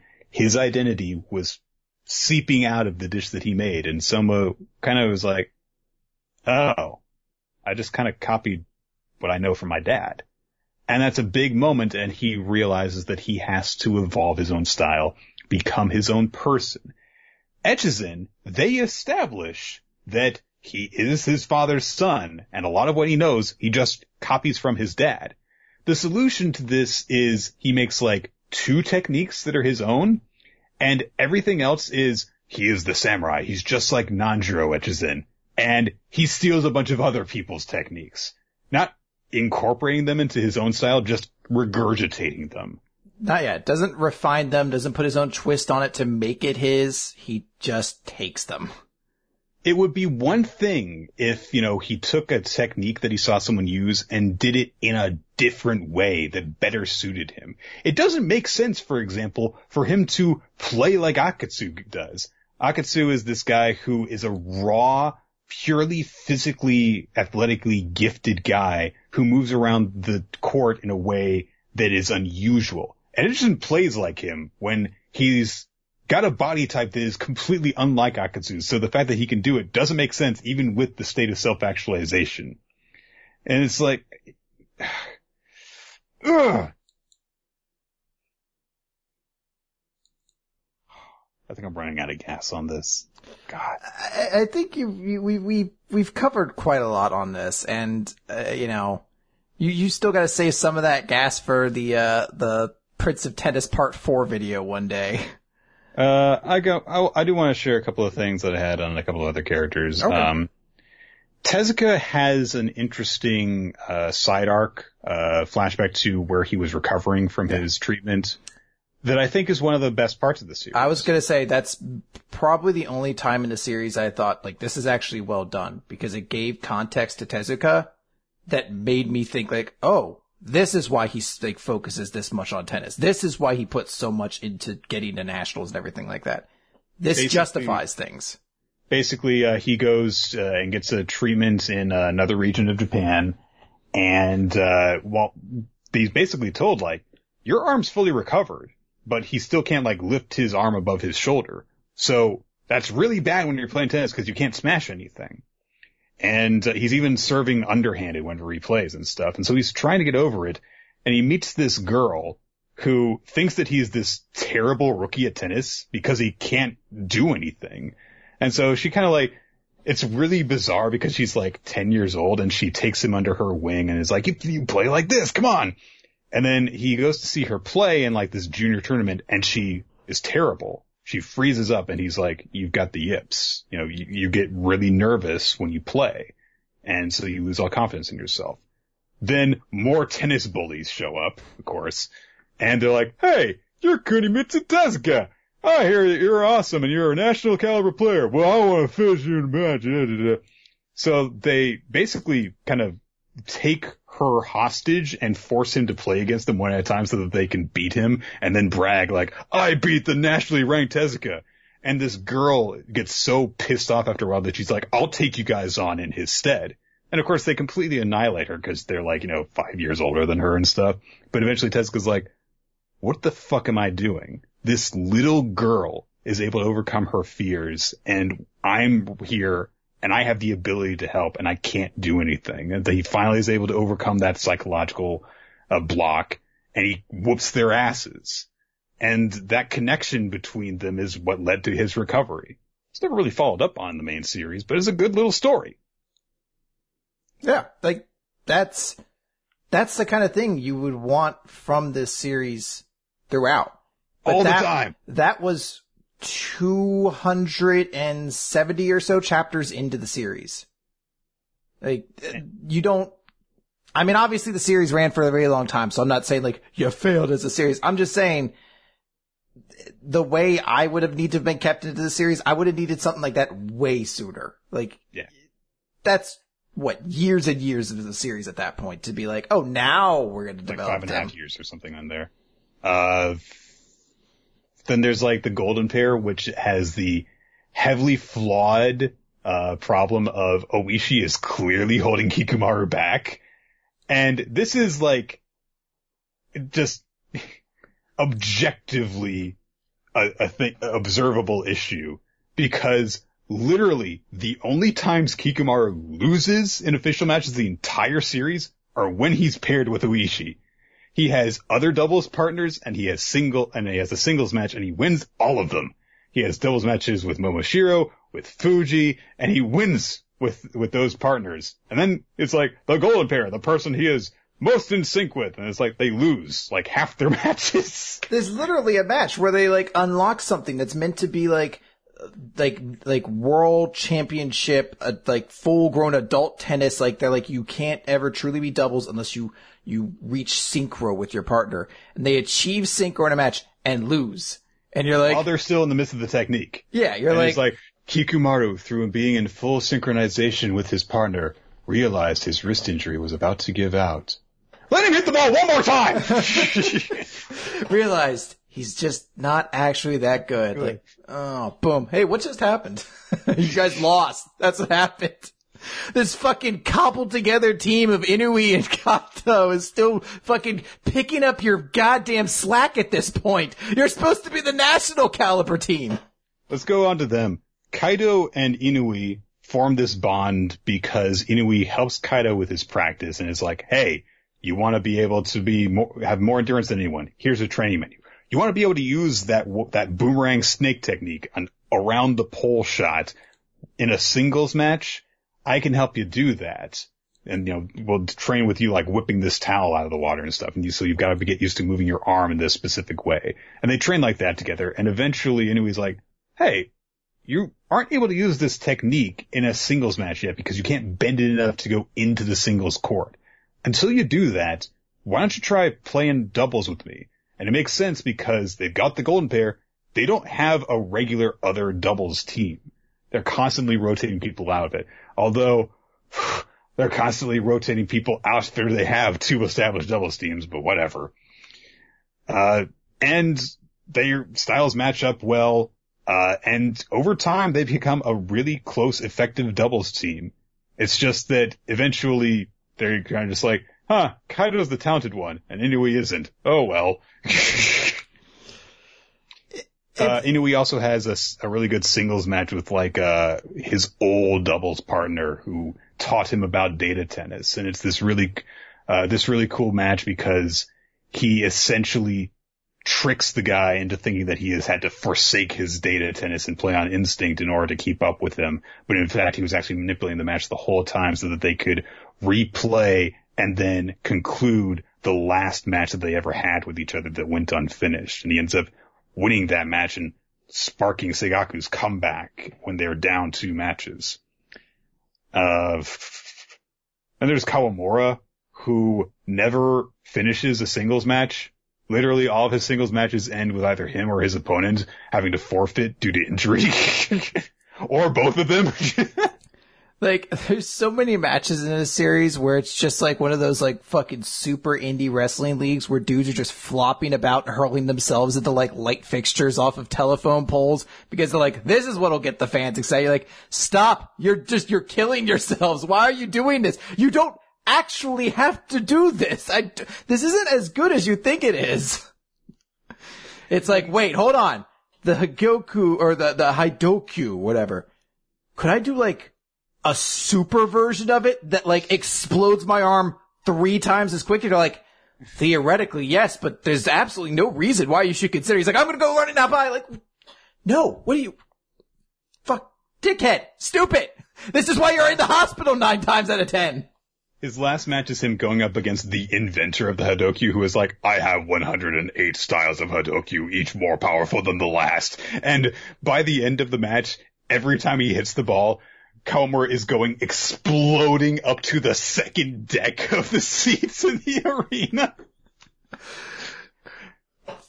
And Kawamura still wins.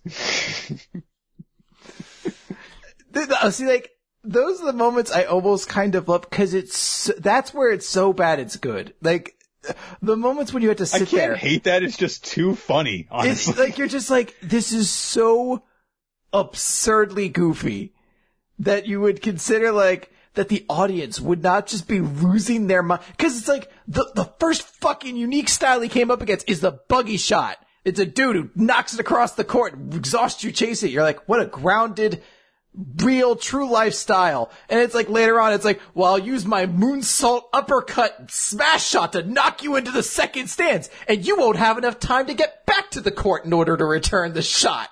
Because I'm going to send mobsters after you too, with my mobster moonsault style. You're like, how did we get here? There's still, Kaido's over there. I can see him. He still does the buggy shot.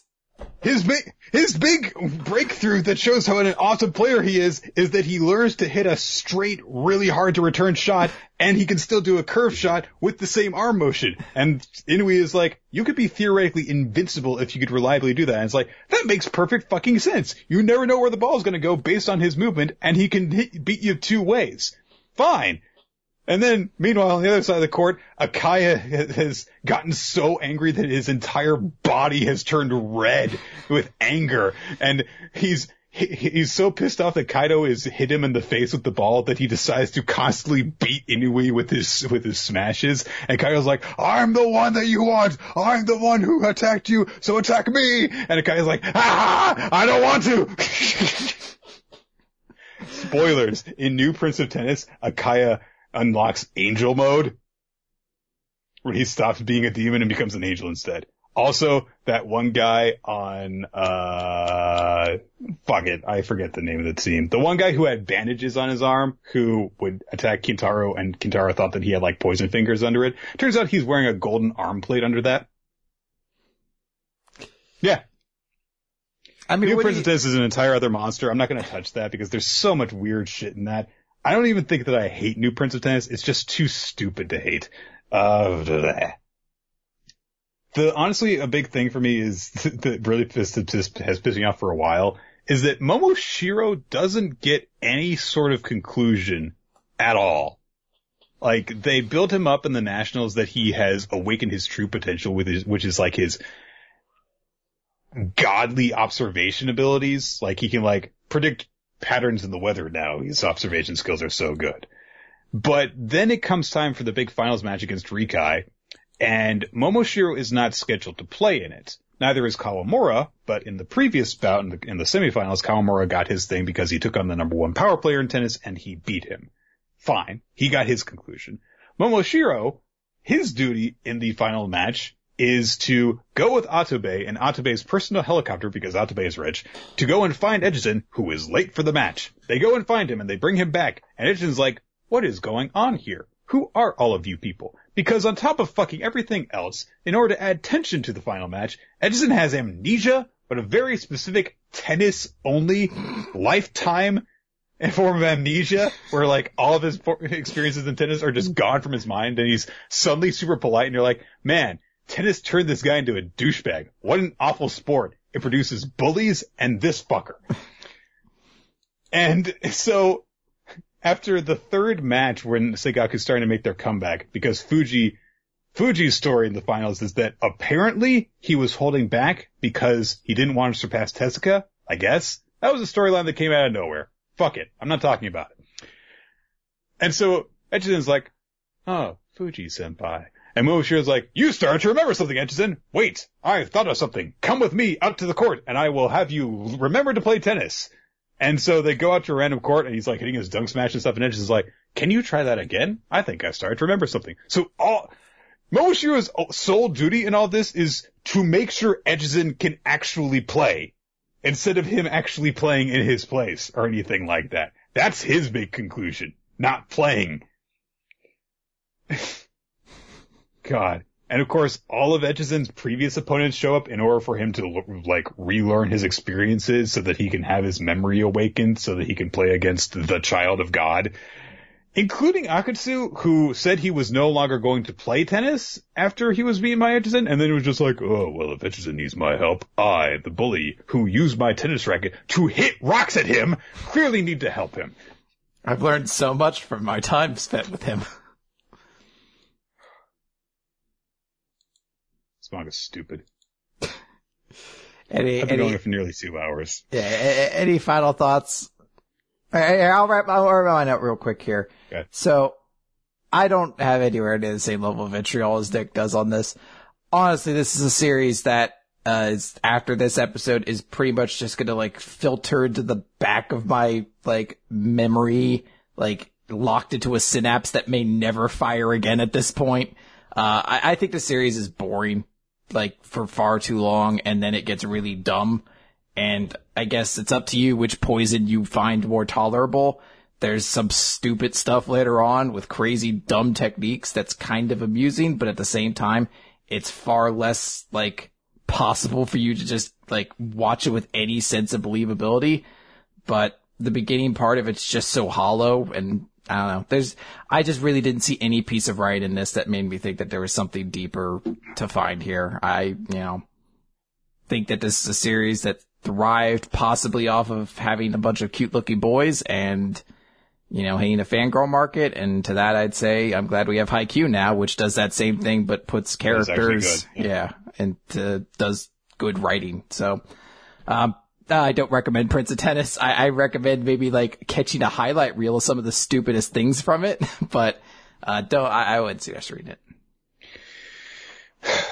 it. There is no tension.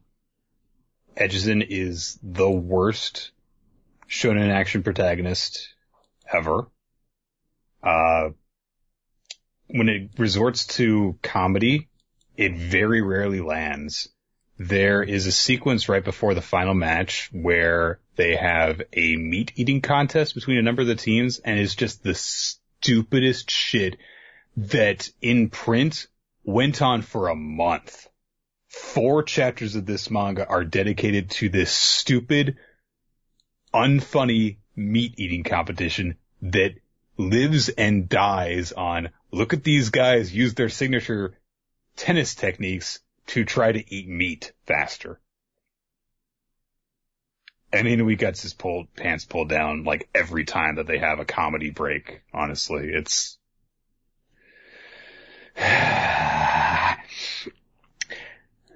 there is no logic to it. Sometimes it seems as though opponents just let Edgison win. For example, Atabe has a serve called like the Tannhauser serve or something like that, where he serves the ball, and as soon as it hits the ground, which it has to do whenever you receive a serve, you can't return it before it hits the ground. Whenever it hits the ground, it just rolls and can't be returned. At no point do they say that Atabe can't use the Tannhauser. In fact, they flat out say that even when he and Etchison go to like 190 points in their tiebreak or something ridiculous like that, he can still use it. But Etchison has to come back from behind in order to beat him. He falls behind like 3-0. And the way that tennis works is, because you alternate serves, from that point onward, if Atabe had just kept on using that serve, no matter what Edgison did or how much he evolved, unless he finds a way to return that serve, he can't win. Just because of the way that the scores and the order is played. But somehow he does it, so okay. And it seems as though people just like, it's again, that whole thing where it's like, tennis is not the same as boxing. You can't have the last second knockout. It doesn't work that way. People just let Edgison get back into the match when they have ample opportunities to finish him off, and it's supposed to be a big deal. Edgison never provides any deep insights about anything. He never has any character conflict. He never has any moments that get you pumped about anything. All he does is he says, you have lots more to work on, and then he wins.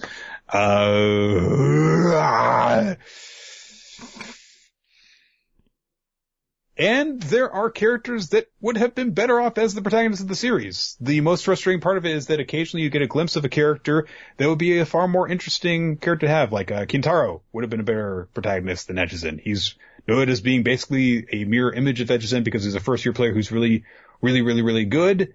But he just is this wild character who can jump all around the court and receive the ball no matter what you do.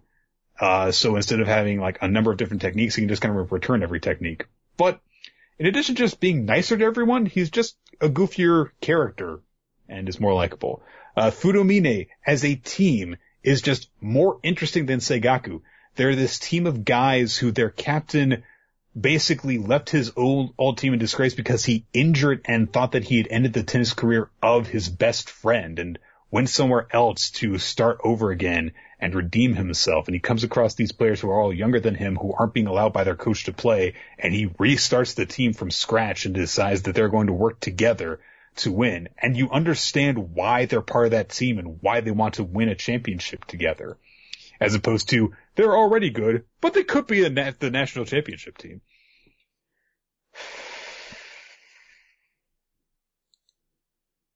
So, the thing that always pissed me off about the Prince of Tennis was that it seemed as though there were hints of things that were going to be better and lead to something that never do. And the fact that instead of doing those potentially better things, you just have Edgison constantly walking through life, never having any challenges, and never getting better as a person while he treats everyone like shit. And that's it.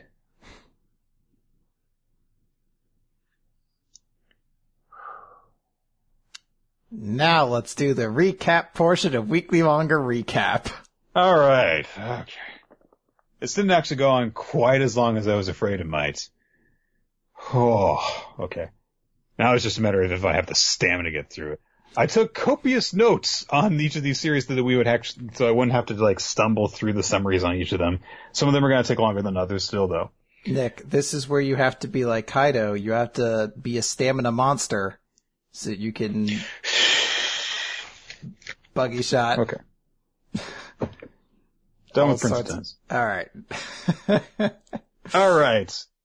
So recap portion of Weekly Manga Recap.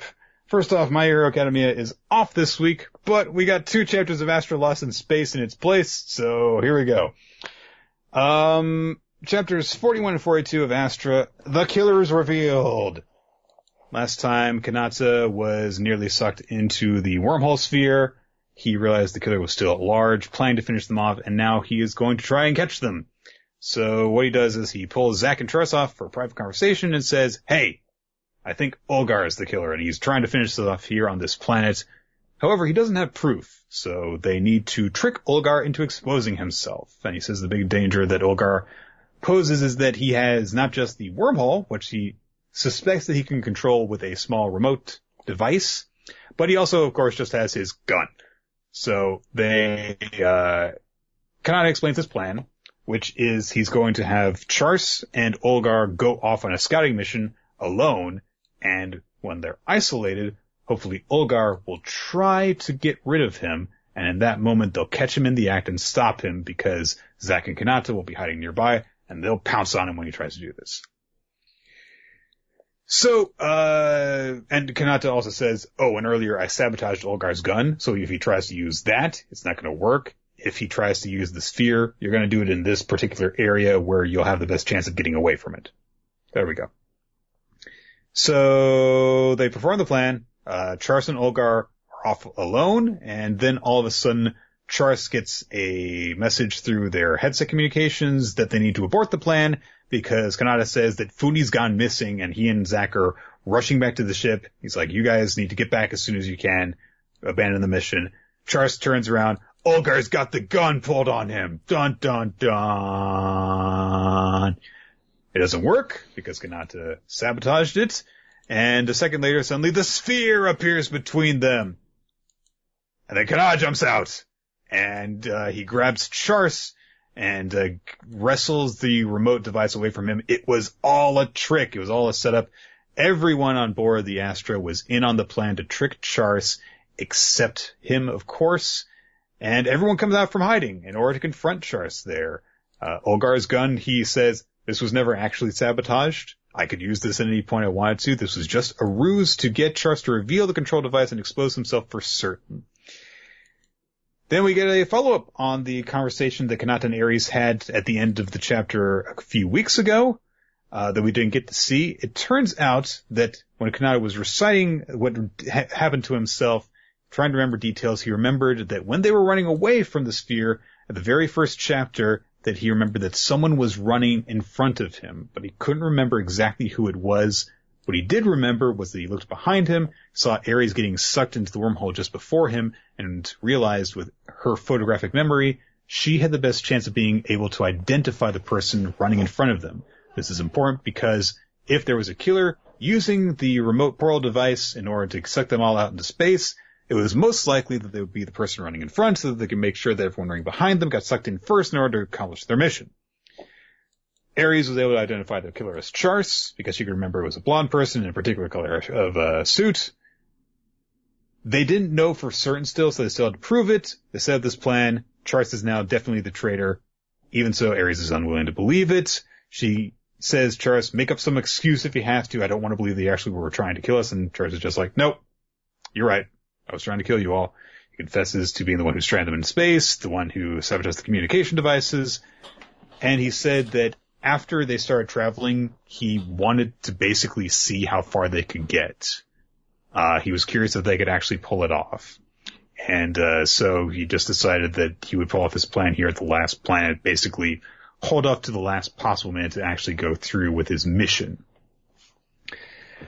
Kanata, there's a lot of, obviously, anger and upset feelings between people. Olgar's like, you were trying to fucking kill us. How dare you call us your friends? He wants to shoot him and stuff, but Kanata just demands to know why he did this. Charse says that, like everyone else in the crew, he is a clone, but he, unlike them, has known for a very long time that he was a clone. And in fact, he is the son of Noah Vix, clone of Noah Vix, not son, ruler of the Imperial District of Vixia. He is a clone of the king, which is where we end the second of the two chapters with that big reveal. So, lots of whammies in a row there. Yeah, I'm wondering when they get to the part where Ares is the killer. Ares is actually the killer. Yeah, I'm like, this is a really long and elaborate, like, cover story for right now. Mm-hmm. Like, they even got, I think, it almost feels like they didn't actually tell Charse, like, let him in on it, I guess, because they need him to, like, believably deny it and admit to it and have all the logic and reason to be the killer. But they could then twist it and be like, no, it was actually you, Ares. So I'm waiting for that. But otherwise, it seems pretty dope. I remember when reading it that they're like, I think Olgar's the killer. I'm like, no, he's not. Immediately, no, he's not. That was like where I was like, all right, well, obviously that's the red herring to like start us off with in this chapter, because it was like there's nothing that really has led to Olgar at this point. But as everything was happening, I was thinking to myself, like, is it actually Zack? Or, and he's the one who summoned it while Charles was up by himself. Is it actually Foodie and that's why she went missing? Oh my god, it's that little girl. But then it was Charles and it's like, oh wait. Yeah, that makes sense too. Because we already knew a lot, like, stuff about him, but there was still, like, unexplored stuff there. It's like, oh. Right, this makes sense, I guess. It was after that initial episode or chapter came out where like they revealed his backstory, there was a lot of like theory at that point, like, oh, probably Charse at this point. So, we got all that going for it. So a lot of people were calling it. I like the chapters though; they're good. They're perfectly good. Food War Shokugeki no Soma, chapter 232, All or Nothing. I like the 2-page color spread that we get from this, the Chohan dice gambling 2-page spread with Soma and Aldini looking like freaking Yakuza members and making me kind of be their dice roller. Cool stuff. There's honestly not a whole lot in this chapter to talk about. We start off on a jokey note. There's a bunch of humor between the competitors as they're getting ingredients for their dishes, as if they're shopping at the supermarket rather than participating in a big competition. Like, someone's like, there's a lot of stuff that we can get great deals on. He's like, what the fuck are you talking about? Like, but dudes, the values. It's free! It is. You see him like grab like 6 more cards. Most of the rest of the chapter is focusing on Saito and Soma's preparations for their head-to-head bouts. Saito's juicing oranges and Soma is heating mochi rice cakes, saying he's going to make them into an imitation white sauce. And Saito is suspicious of something simmering in a saucepan beneath a drop lid that Soma has. As he puts it, Soma Yukihira has yet to draw his blade. But not a whole lot in particular really going on that's really noteworthy. The real big hook is at the very end of the chapter. See that Senzemon is sitting by himself in an inn on Rebun Island. Azami comes in, asks him why he has not come to watch the third bout. Senzemon says he has faith in the student's skill, and Azami says, I'll bet you do. After all, the Diamond Generation is a class of gems you went out of your way to collect. So it seems as though we're going to get a little bit of exposition into Senzemon's gathering of the first-year students. Yeah, that's a unique sort of thing to throw in there because, since the start of Food Wars, we've been told, like, oh, well, it's all about, this is just Tatsuki. This is what we do. We grind you stones to make the diamonds here polished and shine, and that was kind of everything we've gone. But then you, look at, well, they've made a lot of first years, develop them. They can't just get rid of all of them. So a lot of them are hanging around. Is there a reason, like an in-universe reason for that, or just, this is how the manga is going to work? I like the idea Senzemon's actually been, it seems like intentionally kind of pulling this class together from some level. And it does in that way also bode well for an arc that will happen after this. I think it does. There's a lot of potential for a first year, focused arc, who becomes the new Council of 10 or whatever. You can't have that much focus on the generation if all that you're going to do is have focus on 4 of them from that point onwards. But yeah, they did actually build on that during the autumn election, because they established how talented so many of the students are.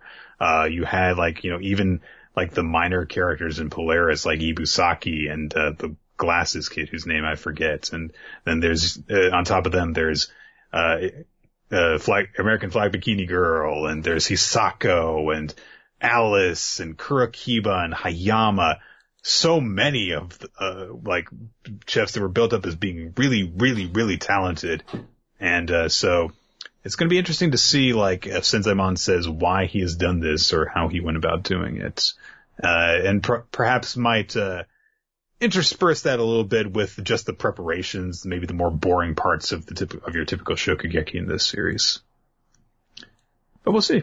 Yeah. I'm looking forward to it. All right, next up, Dr. Stone. Time to get stoned! Z equals 28, Clear World, in which Senku unleashes his Clear Vice Dragon, which has no attribute. Thus, it is immune to the effects of Clear World, and only Judai will suffer the consequences of his mega powerful field spell card. That doesn't feel right. That's not quite what happens. GX reference for the win. All right. I mean, this isn't the same magazine that at the end of it advertises the Miss Star Boy fucking card. Apparently they're like, you know what card people loved that we should redo and make better? Star Boy. Fuck, people loved Star Boy. Wasn't Star Boy the water attribute booster? Yeah, it was that stupid looking starfish. They just reprinted that card and gave him a mustache and made it stronger. Let me see what this Miss Star Boy. Hang on a second. I'm gonna Miss Star Boy. Yeah, he's got a top hat now. He's all fashionable. He's dapper as shit. Like one monster in your graveyard adds to your hand, and only use it once per turn. Huh. Okay.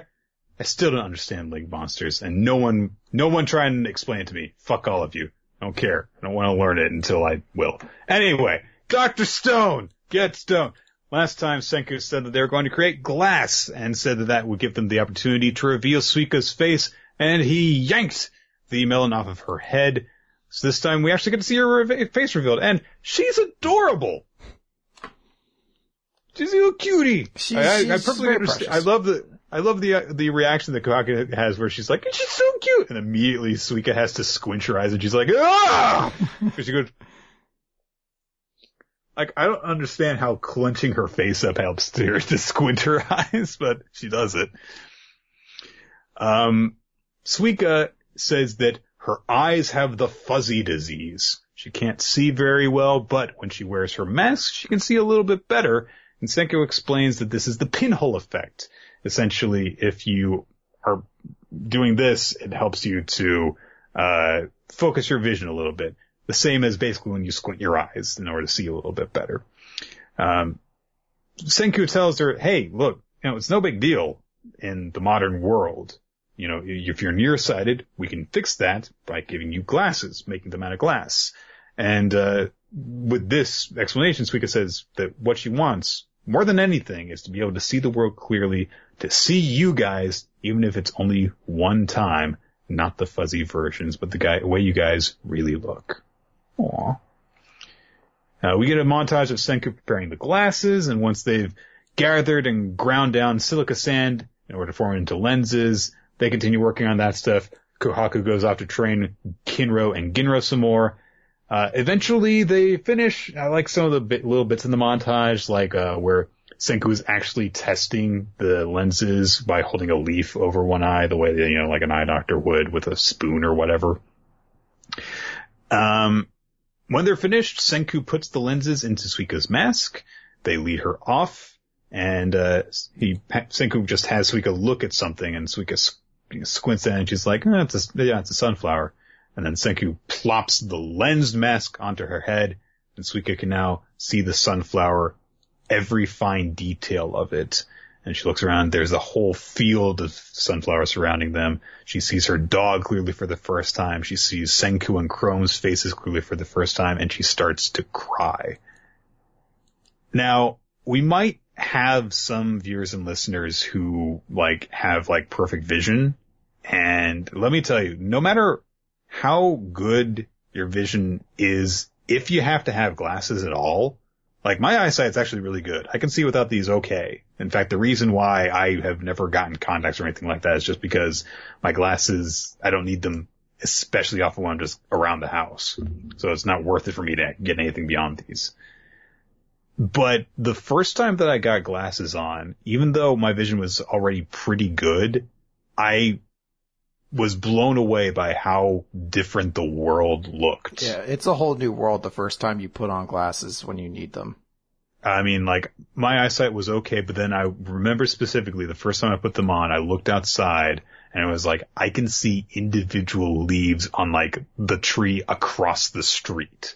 I had no idea that you could do that. I just always thought this is the way the world looks. And then you realize, no, it isn't.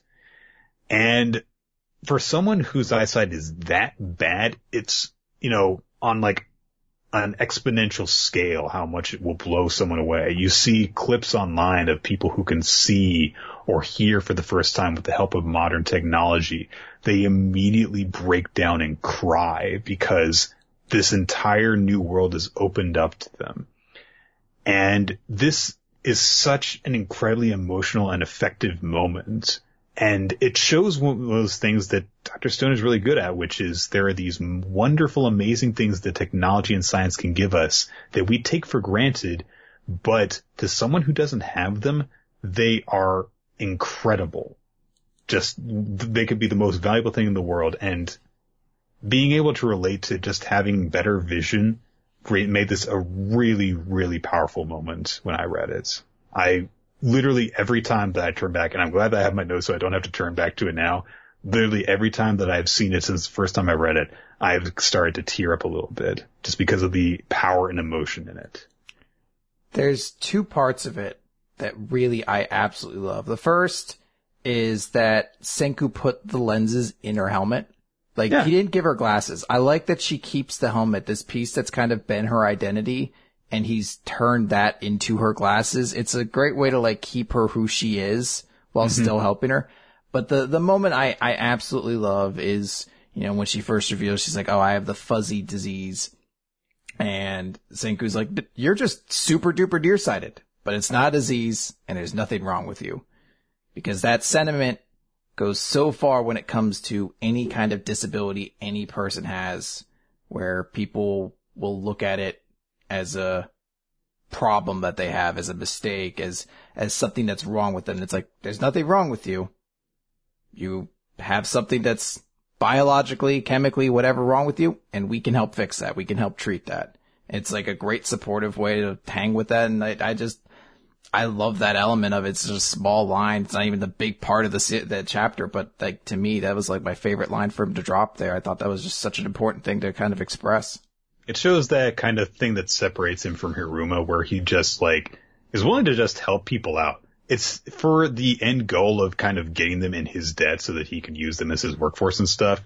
But the way that he actually treats people when he's trying to help them is surprisingly respectful for him, honestly. You do get the sense he actually cares about these people. Mm-hmm. I mean, Hiruma cared too, but he didn't ever show it. Right. Don't break kayfabe. Don't break kayfabe. But no, I love the chapter. I love the visual of like scene amongst the sunflowers. I guess we didn't actually finish the chapter yet. We didn't actually finish it, because this is actually a very important point, and it does actually follow up on this, which is you see Kohaku training Kinro. She knocks him on his ass, says that his ability to judge distance is poor, and that is a tremendous Achilles heel because it's an essential skill. When you fight with a spear, you've got to be able to judge distance effectively. Then later on, while they're alone, Ginro asks Kinro, hey, why don't you just say, your eyes have the fuzzy disease? And Kinro says, a great man doesn't make excuses. Do not tell anyone, Ginro. Oh, I want Kinro to get nerdy glasses. Oh. Just the giant black frame ones. Yeah. I think that he could pull it off with giant, massive black frames. I feel like he could take any at this point. He'd be able to make it work. So now we see that, hey, maybe this technology will allow Kinro to become strong enough to defeat Magma. Yeah. So. All right, let's jump real quick into We Never Learned. Question 32, an elder sees an ex-fortune with naive honesty, or ex-future. So there's the whole cover page with a joke about them doing the track and field where Ogata's tits keep bouncing in every shot. Great stuff there. Weird. I do like where they're like, oh, all the shots are blurry. I think that we need to kind of do it again. And Ogata's like, no, I don't care. I don't want to do anymore. And they show her tits bounce. She's like, okay, yes, let's do the shot again. I don't want any of those to be used. on to the chapter itself. So last time we had that whole reveal that the new girl, Ashumi, that he met at cram school was working at a maid cafe. And start here basically is that she's like, yeah, I work here. It's okay though. Like, it's not a weird place to work at. There's plenty of downtime. I get to study while I'm here. It's good work. And I like the people here. So, like traditional, we never learn. Yuiga takes this sort of trope and he's like totally cool with it. He's like, yeah, this seems great. And he helps her study a little bit and finds that she's terrible at science, which is pretty bad because she wants to be a doctor. But he helps her study. And because of that, the people who work at the maid cafe are like, oh, he's helping Asumi. So they basically keep inviting him back for free so that he can help her study. So, their way is like, we want to help her out. Plus, if she stays here and gets good grades, she'll stay here. She won't have to go somewhere else or anything like that. So they work out that way. And because of it, Yuiga and Ashumi are having more time together. There's a moment where they're like walking home and, Yuiga bumps into some old guy and like drops it, a textbook and he's like, oh, this book's from my daughter's classes. And, that's when Ashumi, of course, in her maid costume runs after Yuiga like, you forgot your boss oh, fuck me! God damn it! Fuck! Like, her dad's always like, why are you dressed like this?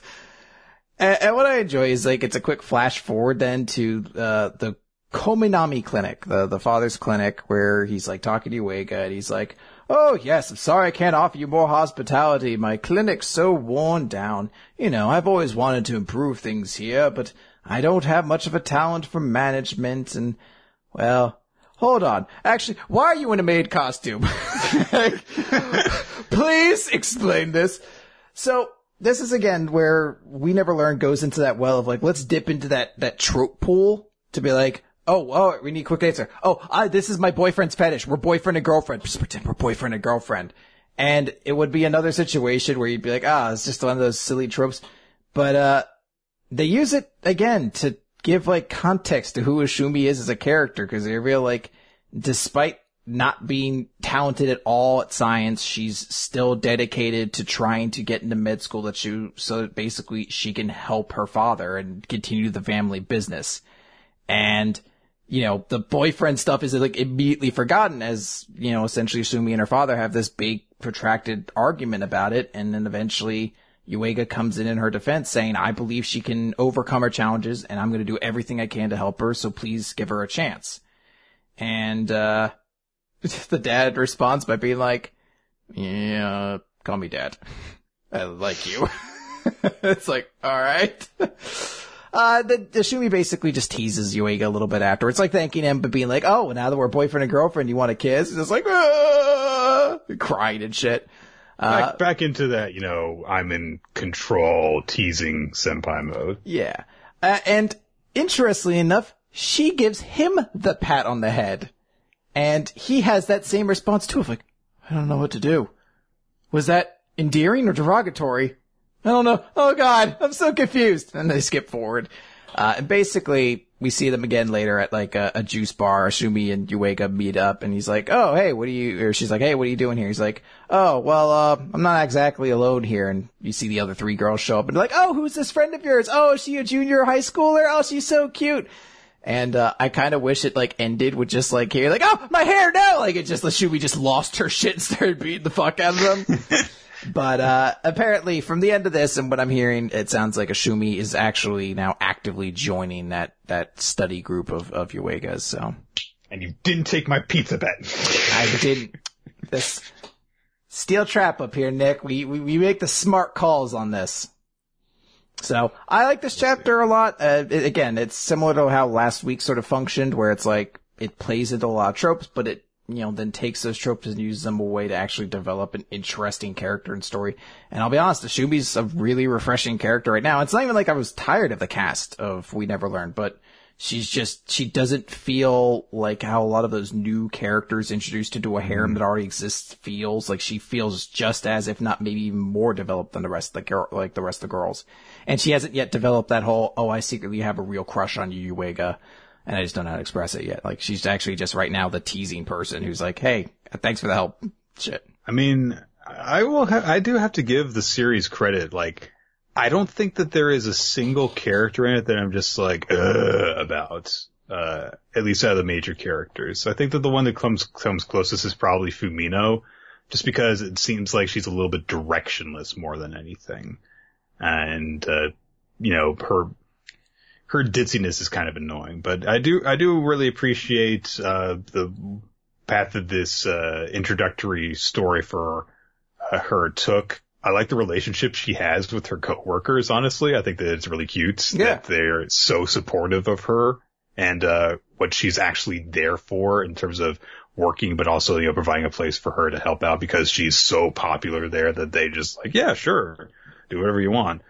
And surprisingly little actual cheesecake and stuff thrown into that too. Yeah, once you got in through the door and Yuiga stopped staring at all the girls swishing skirts, and it was like, oh, this place is actually kind of adorable. He's like, I love the food here. Look at these tiny little coffees. So, yeah, honestly, I did like it. Yes. All right. Let's move on from there to The Promised Neverland, Chapter 56, A Deal, Part 1. So this is a big setup chapter for where we're kind of going from this point in The Promised Neverland. The kids, have this new hideout where they're safe and stuff, and it seems as though the series is kind of going to be going a little bit back to its roots, downsizing a little bit. Back to the core cast, it seems, in the near future. So we've got Emma and Ray speaking with Dawn and Gilda and some of the older of the remaining kids, as they go over what their next move is going to be. Essentially, all the kids old and mature enough to actually participate in the conversation and have value to contribute to it. If Phil were there, he would be helping out too. Yeah. You just know it. But Fat Chops, they're like, yeah, I think I heard a cookie roll behind a toilet. And you're like, oh, I'll go find it then. Can you imagine if Phil were there with them? So it's going to be me and Ray and Phil going, and Don's like, wait, why is it just three? Because you're completely useless, Sonny. Yeah, it's like, hey, John, when you get some backbone, then maybe you could join along with us. Until then, keep the fucking oven warm, bitch. Try not to lose any teeth when you're babysitting for us. Go crying back to your mother's teeth. Spoilers. I killed the only mom you knew, by the way. I never knew my mother because I was raised in the farm. Oh, that only makes one of us. I knew her very intimately. He's like high-fiving people. Where are these people coming from? You have to invent your chances to do Phil voice since he's not around like Ray. Anyhow, they go over what they have discovered about the hideout that they're in, including information about the world because they discovered some tomes that include information about the other facilities, the other farms, also about some demons, but it's probably very outdated information. One interesting thing that they find is where and how the farm products are marked. So, their farm, it's on the neck, but the older guy who's with them is like, they're all marked on the chest, the navel, basically. But very importantly, they say that in one of the books that they found, there was a note from Minerva saying that, hey, you're going to be able to hide out here if you want to, but if you want something beyond that, then meet me at these coordinates. And so they need to go to another location with the pen with them in order to figure out where they're going to go from beyond there. Dawn and Gilda are like, so you're just going to go on your own? Because that's super dangerous out there. And Emma and Ray explain, we can't go with all these kids because they're not going to be safe out there. And also there are these mysterious poachers that we don't know anything about. We're worried about them. And anyway, we're not going to go alone. And Ray says that they are going to ask their upperclassman, the still unnamed stupid beard guy, that is now loose, for help. And just then, said older escapee comes into the room, looking all threatening, and without blinking, Emma just says, hey, we've been waiting for you. Let's make a deal. And the guy's hiding a knife behind his back, but I expect that Emma and Ray are ready to handle that. So... yeah, it's meant to be like this, like, ominous tease, but considering how calmly they seem to already think that this dude's gonna go along with their plan, I imagine there are already, like, contingencies for if he's trying to, like, fuck with them. Mm-hmm. Okay. All right, so it's time to do 7 Deadly Sins, chapter 236. This is actually going to be a very quick one because ultimately the main crux of this is a lot of interaction between Chandler and the other guy whose name isn't as goofy and easy to remember, so I don't remember it off the top of my head right now. But giant mustache dude. There's 2 new guys who showed up to basically fill in for the rest of the 10 Commandments because they're pretty fucked up. Although we do find out specifically that Estarossa is still alive. He's like recovering now, and Mustache Dude particularly is thinking like, I don't really like this guy because he's strong. He's like as strong as Zeldris, but he's just unpredictable, and I just don't like the vibe he gives off. So the way they're still going to do it is that this guy, Mustache Dude's going to be watching over Zeldris, while Chandler goes out to find Melodius, which makes sense. He was apparently the guy who trained him. So we have a brief little scene with Diane, King, and Gowther, where King had given the 2 of them sort of like trinkets, like little necklaces to just kind of have as a memento. Gowther, of course, is like, look at mine, it's a heart. Although I don't know why you humans bother making these things. They seem so illogical. But I don't know, it still makes it feel warm. Like, he's going with the full range of fucking robot boy at this point.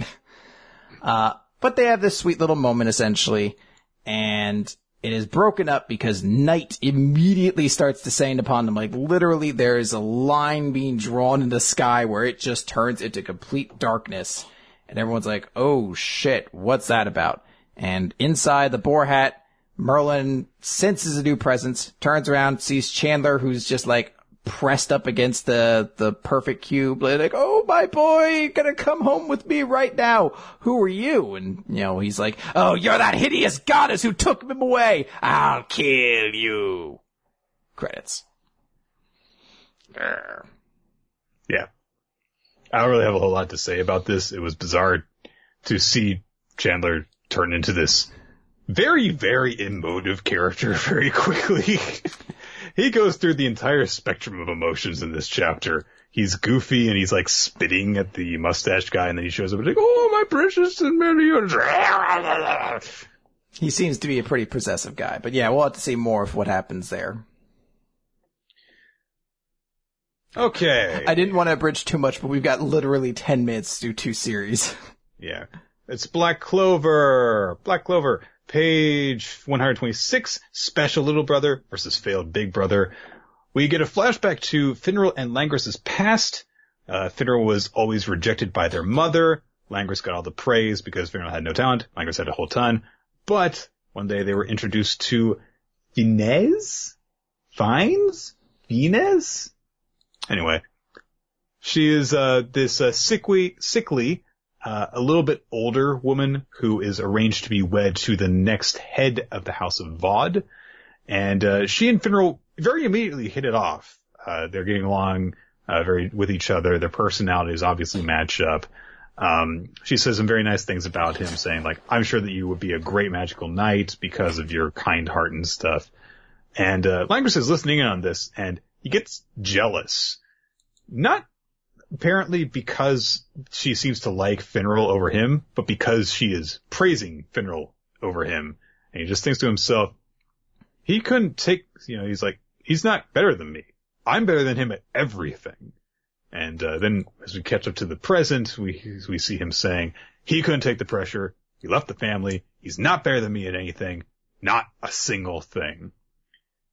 He launches a spatial magic attack at the crystal, but Finral uses his own spatial magic, which cancels it out instantly. And Finral says that between rounds, they actually test this with another spatial magic user in the tournament, and found that if spatial magic clashes, the mana reacts to each other, and they just immediately cancel each other out, no matter how the scale of power is. And so basically, he is able to neutralize Langris while his teammates work, and we see Leo and Hamon locate the enemy tower. They're stopped by the snow magic user on Landris's team. She uses an enchantment to try and disable their senses, but Leo uses his newly perfected mana skin to shake it off, and he attacks, pushes her into a corner. Go back to Finral and Langris.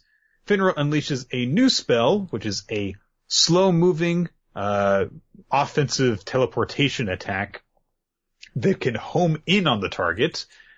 It eventually catches up to Langris and Sek, because, Sek's still riding his bike around, carting Langris around. And, Sek's like, I'll just use my super shield technique. And it teleports him away anyway. And Finral is like, yes, it homes in on the opponent and forces them to be teleported to another location. And we see that the place that he teleported him to was in a bathroom where Yami's on the shitter. Oh, that's pretty funny. And it wasn't the fact that you see Yami with his pants down, it's the fact that Yami says to him, is like, I'm gonna kill you, okay? I love the wording, mind if I kill you. Like, Elva's like, hey, is this gonna be a big bother? Cause I'm going to. I'm gonna do it. Yeah. Mind if I kill you? Do you mind if I kill you? I'm gonna kill you.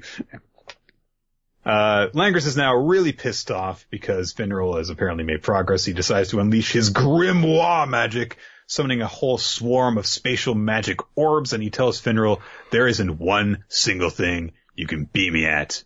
And both the Wizard King and Asta are very freaked out by this, and Asta says that he recognizes the ominous feeling that he now feels.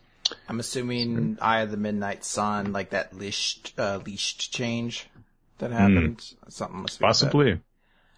So, this is a decent chapter, but I remain confused, and I think I've realized now it's not, but the entire time I read this chapter, the first couple times, I was like, so the Snow Chick's the girl from Finral's backstory there, right?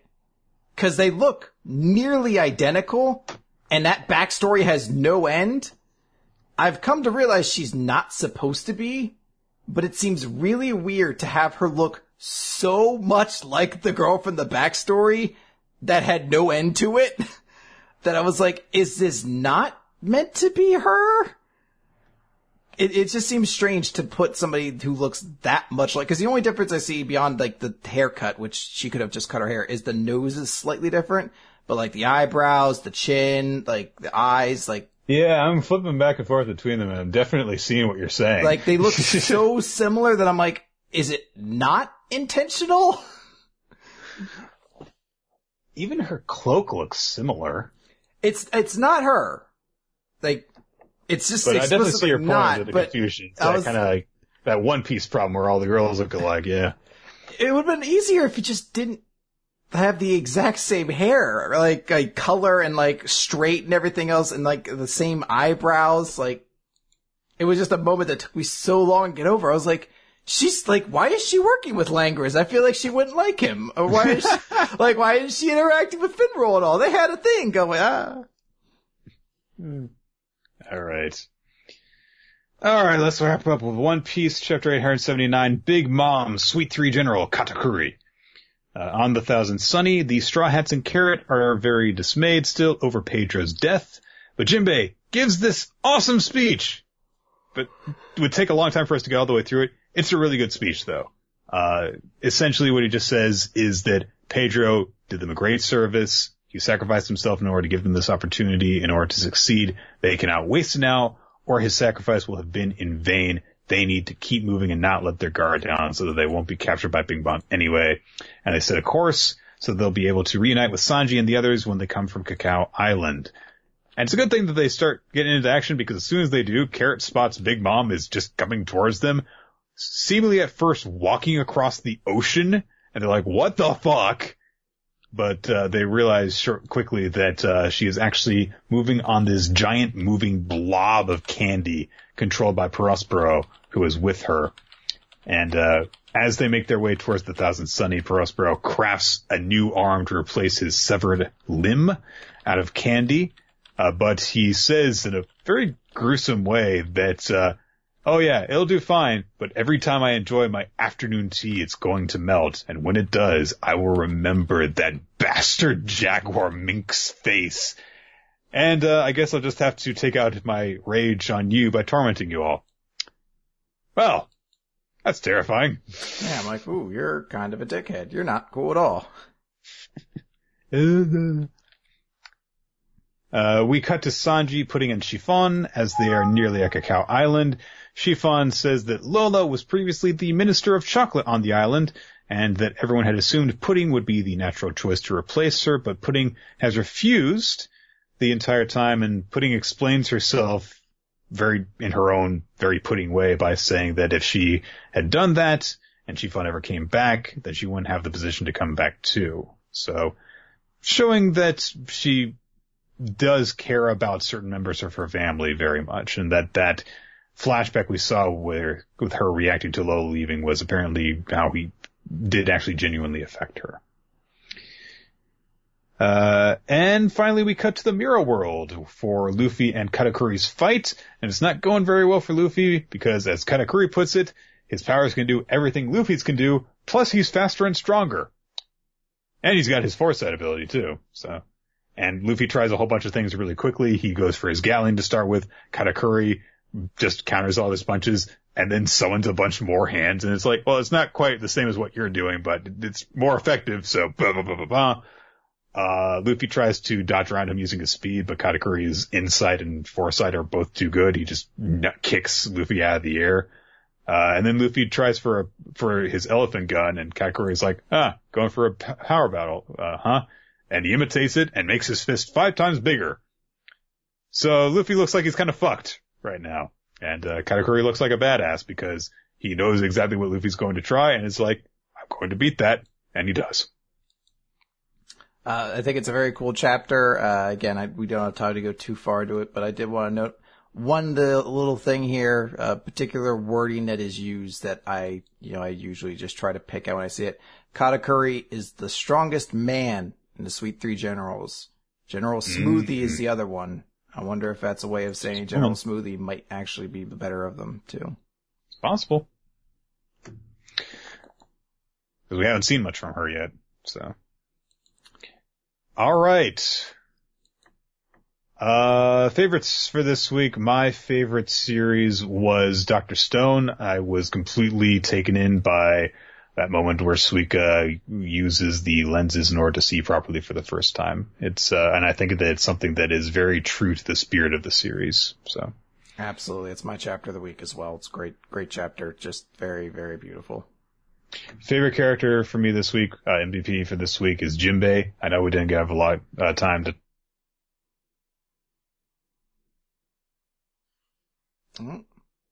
Fortunately, it looks like we may have lost Nick here for a quick moment, so we will have to just go on without him as we're wrapping up here.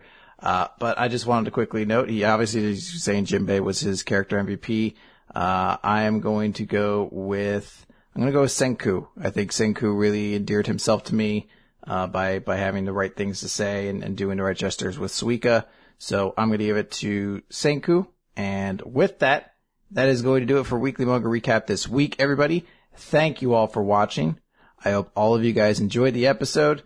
We are going to have a lot of cool stuff going on here. I apologize. I'm not Nick, so I don't have all this stuff memorized off the top of my head, but I'm going to try to finish this up here. So, guys, thank you all for listening. If you have any questions, comments, suggestions, you can always send those over to us at weeklymangarecap@yahoo.com, including your Halloween episodes and Halloween suggestions, because now that Sadistic September is over, we are jumping into Halloween month. I will have a Halloween suggestion for you guys in just a moment, so stay tuned for that.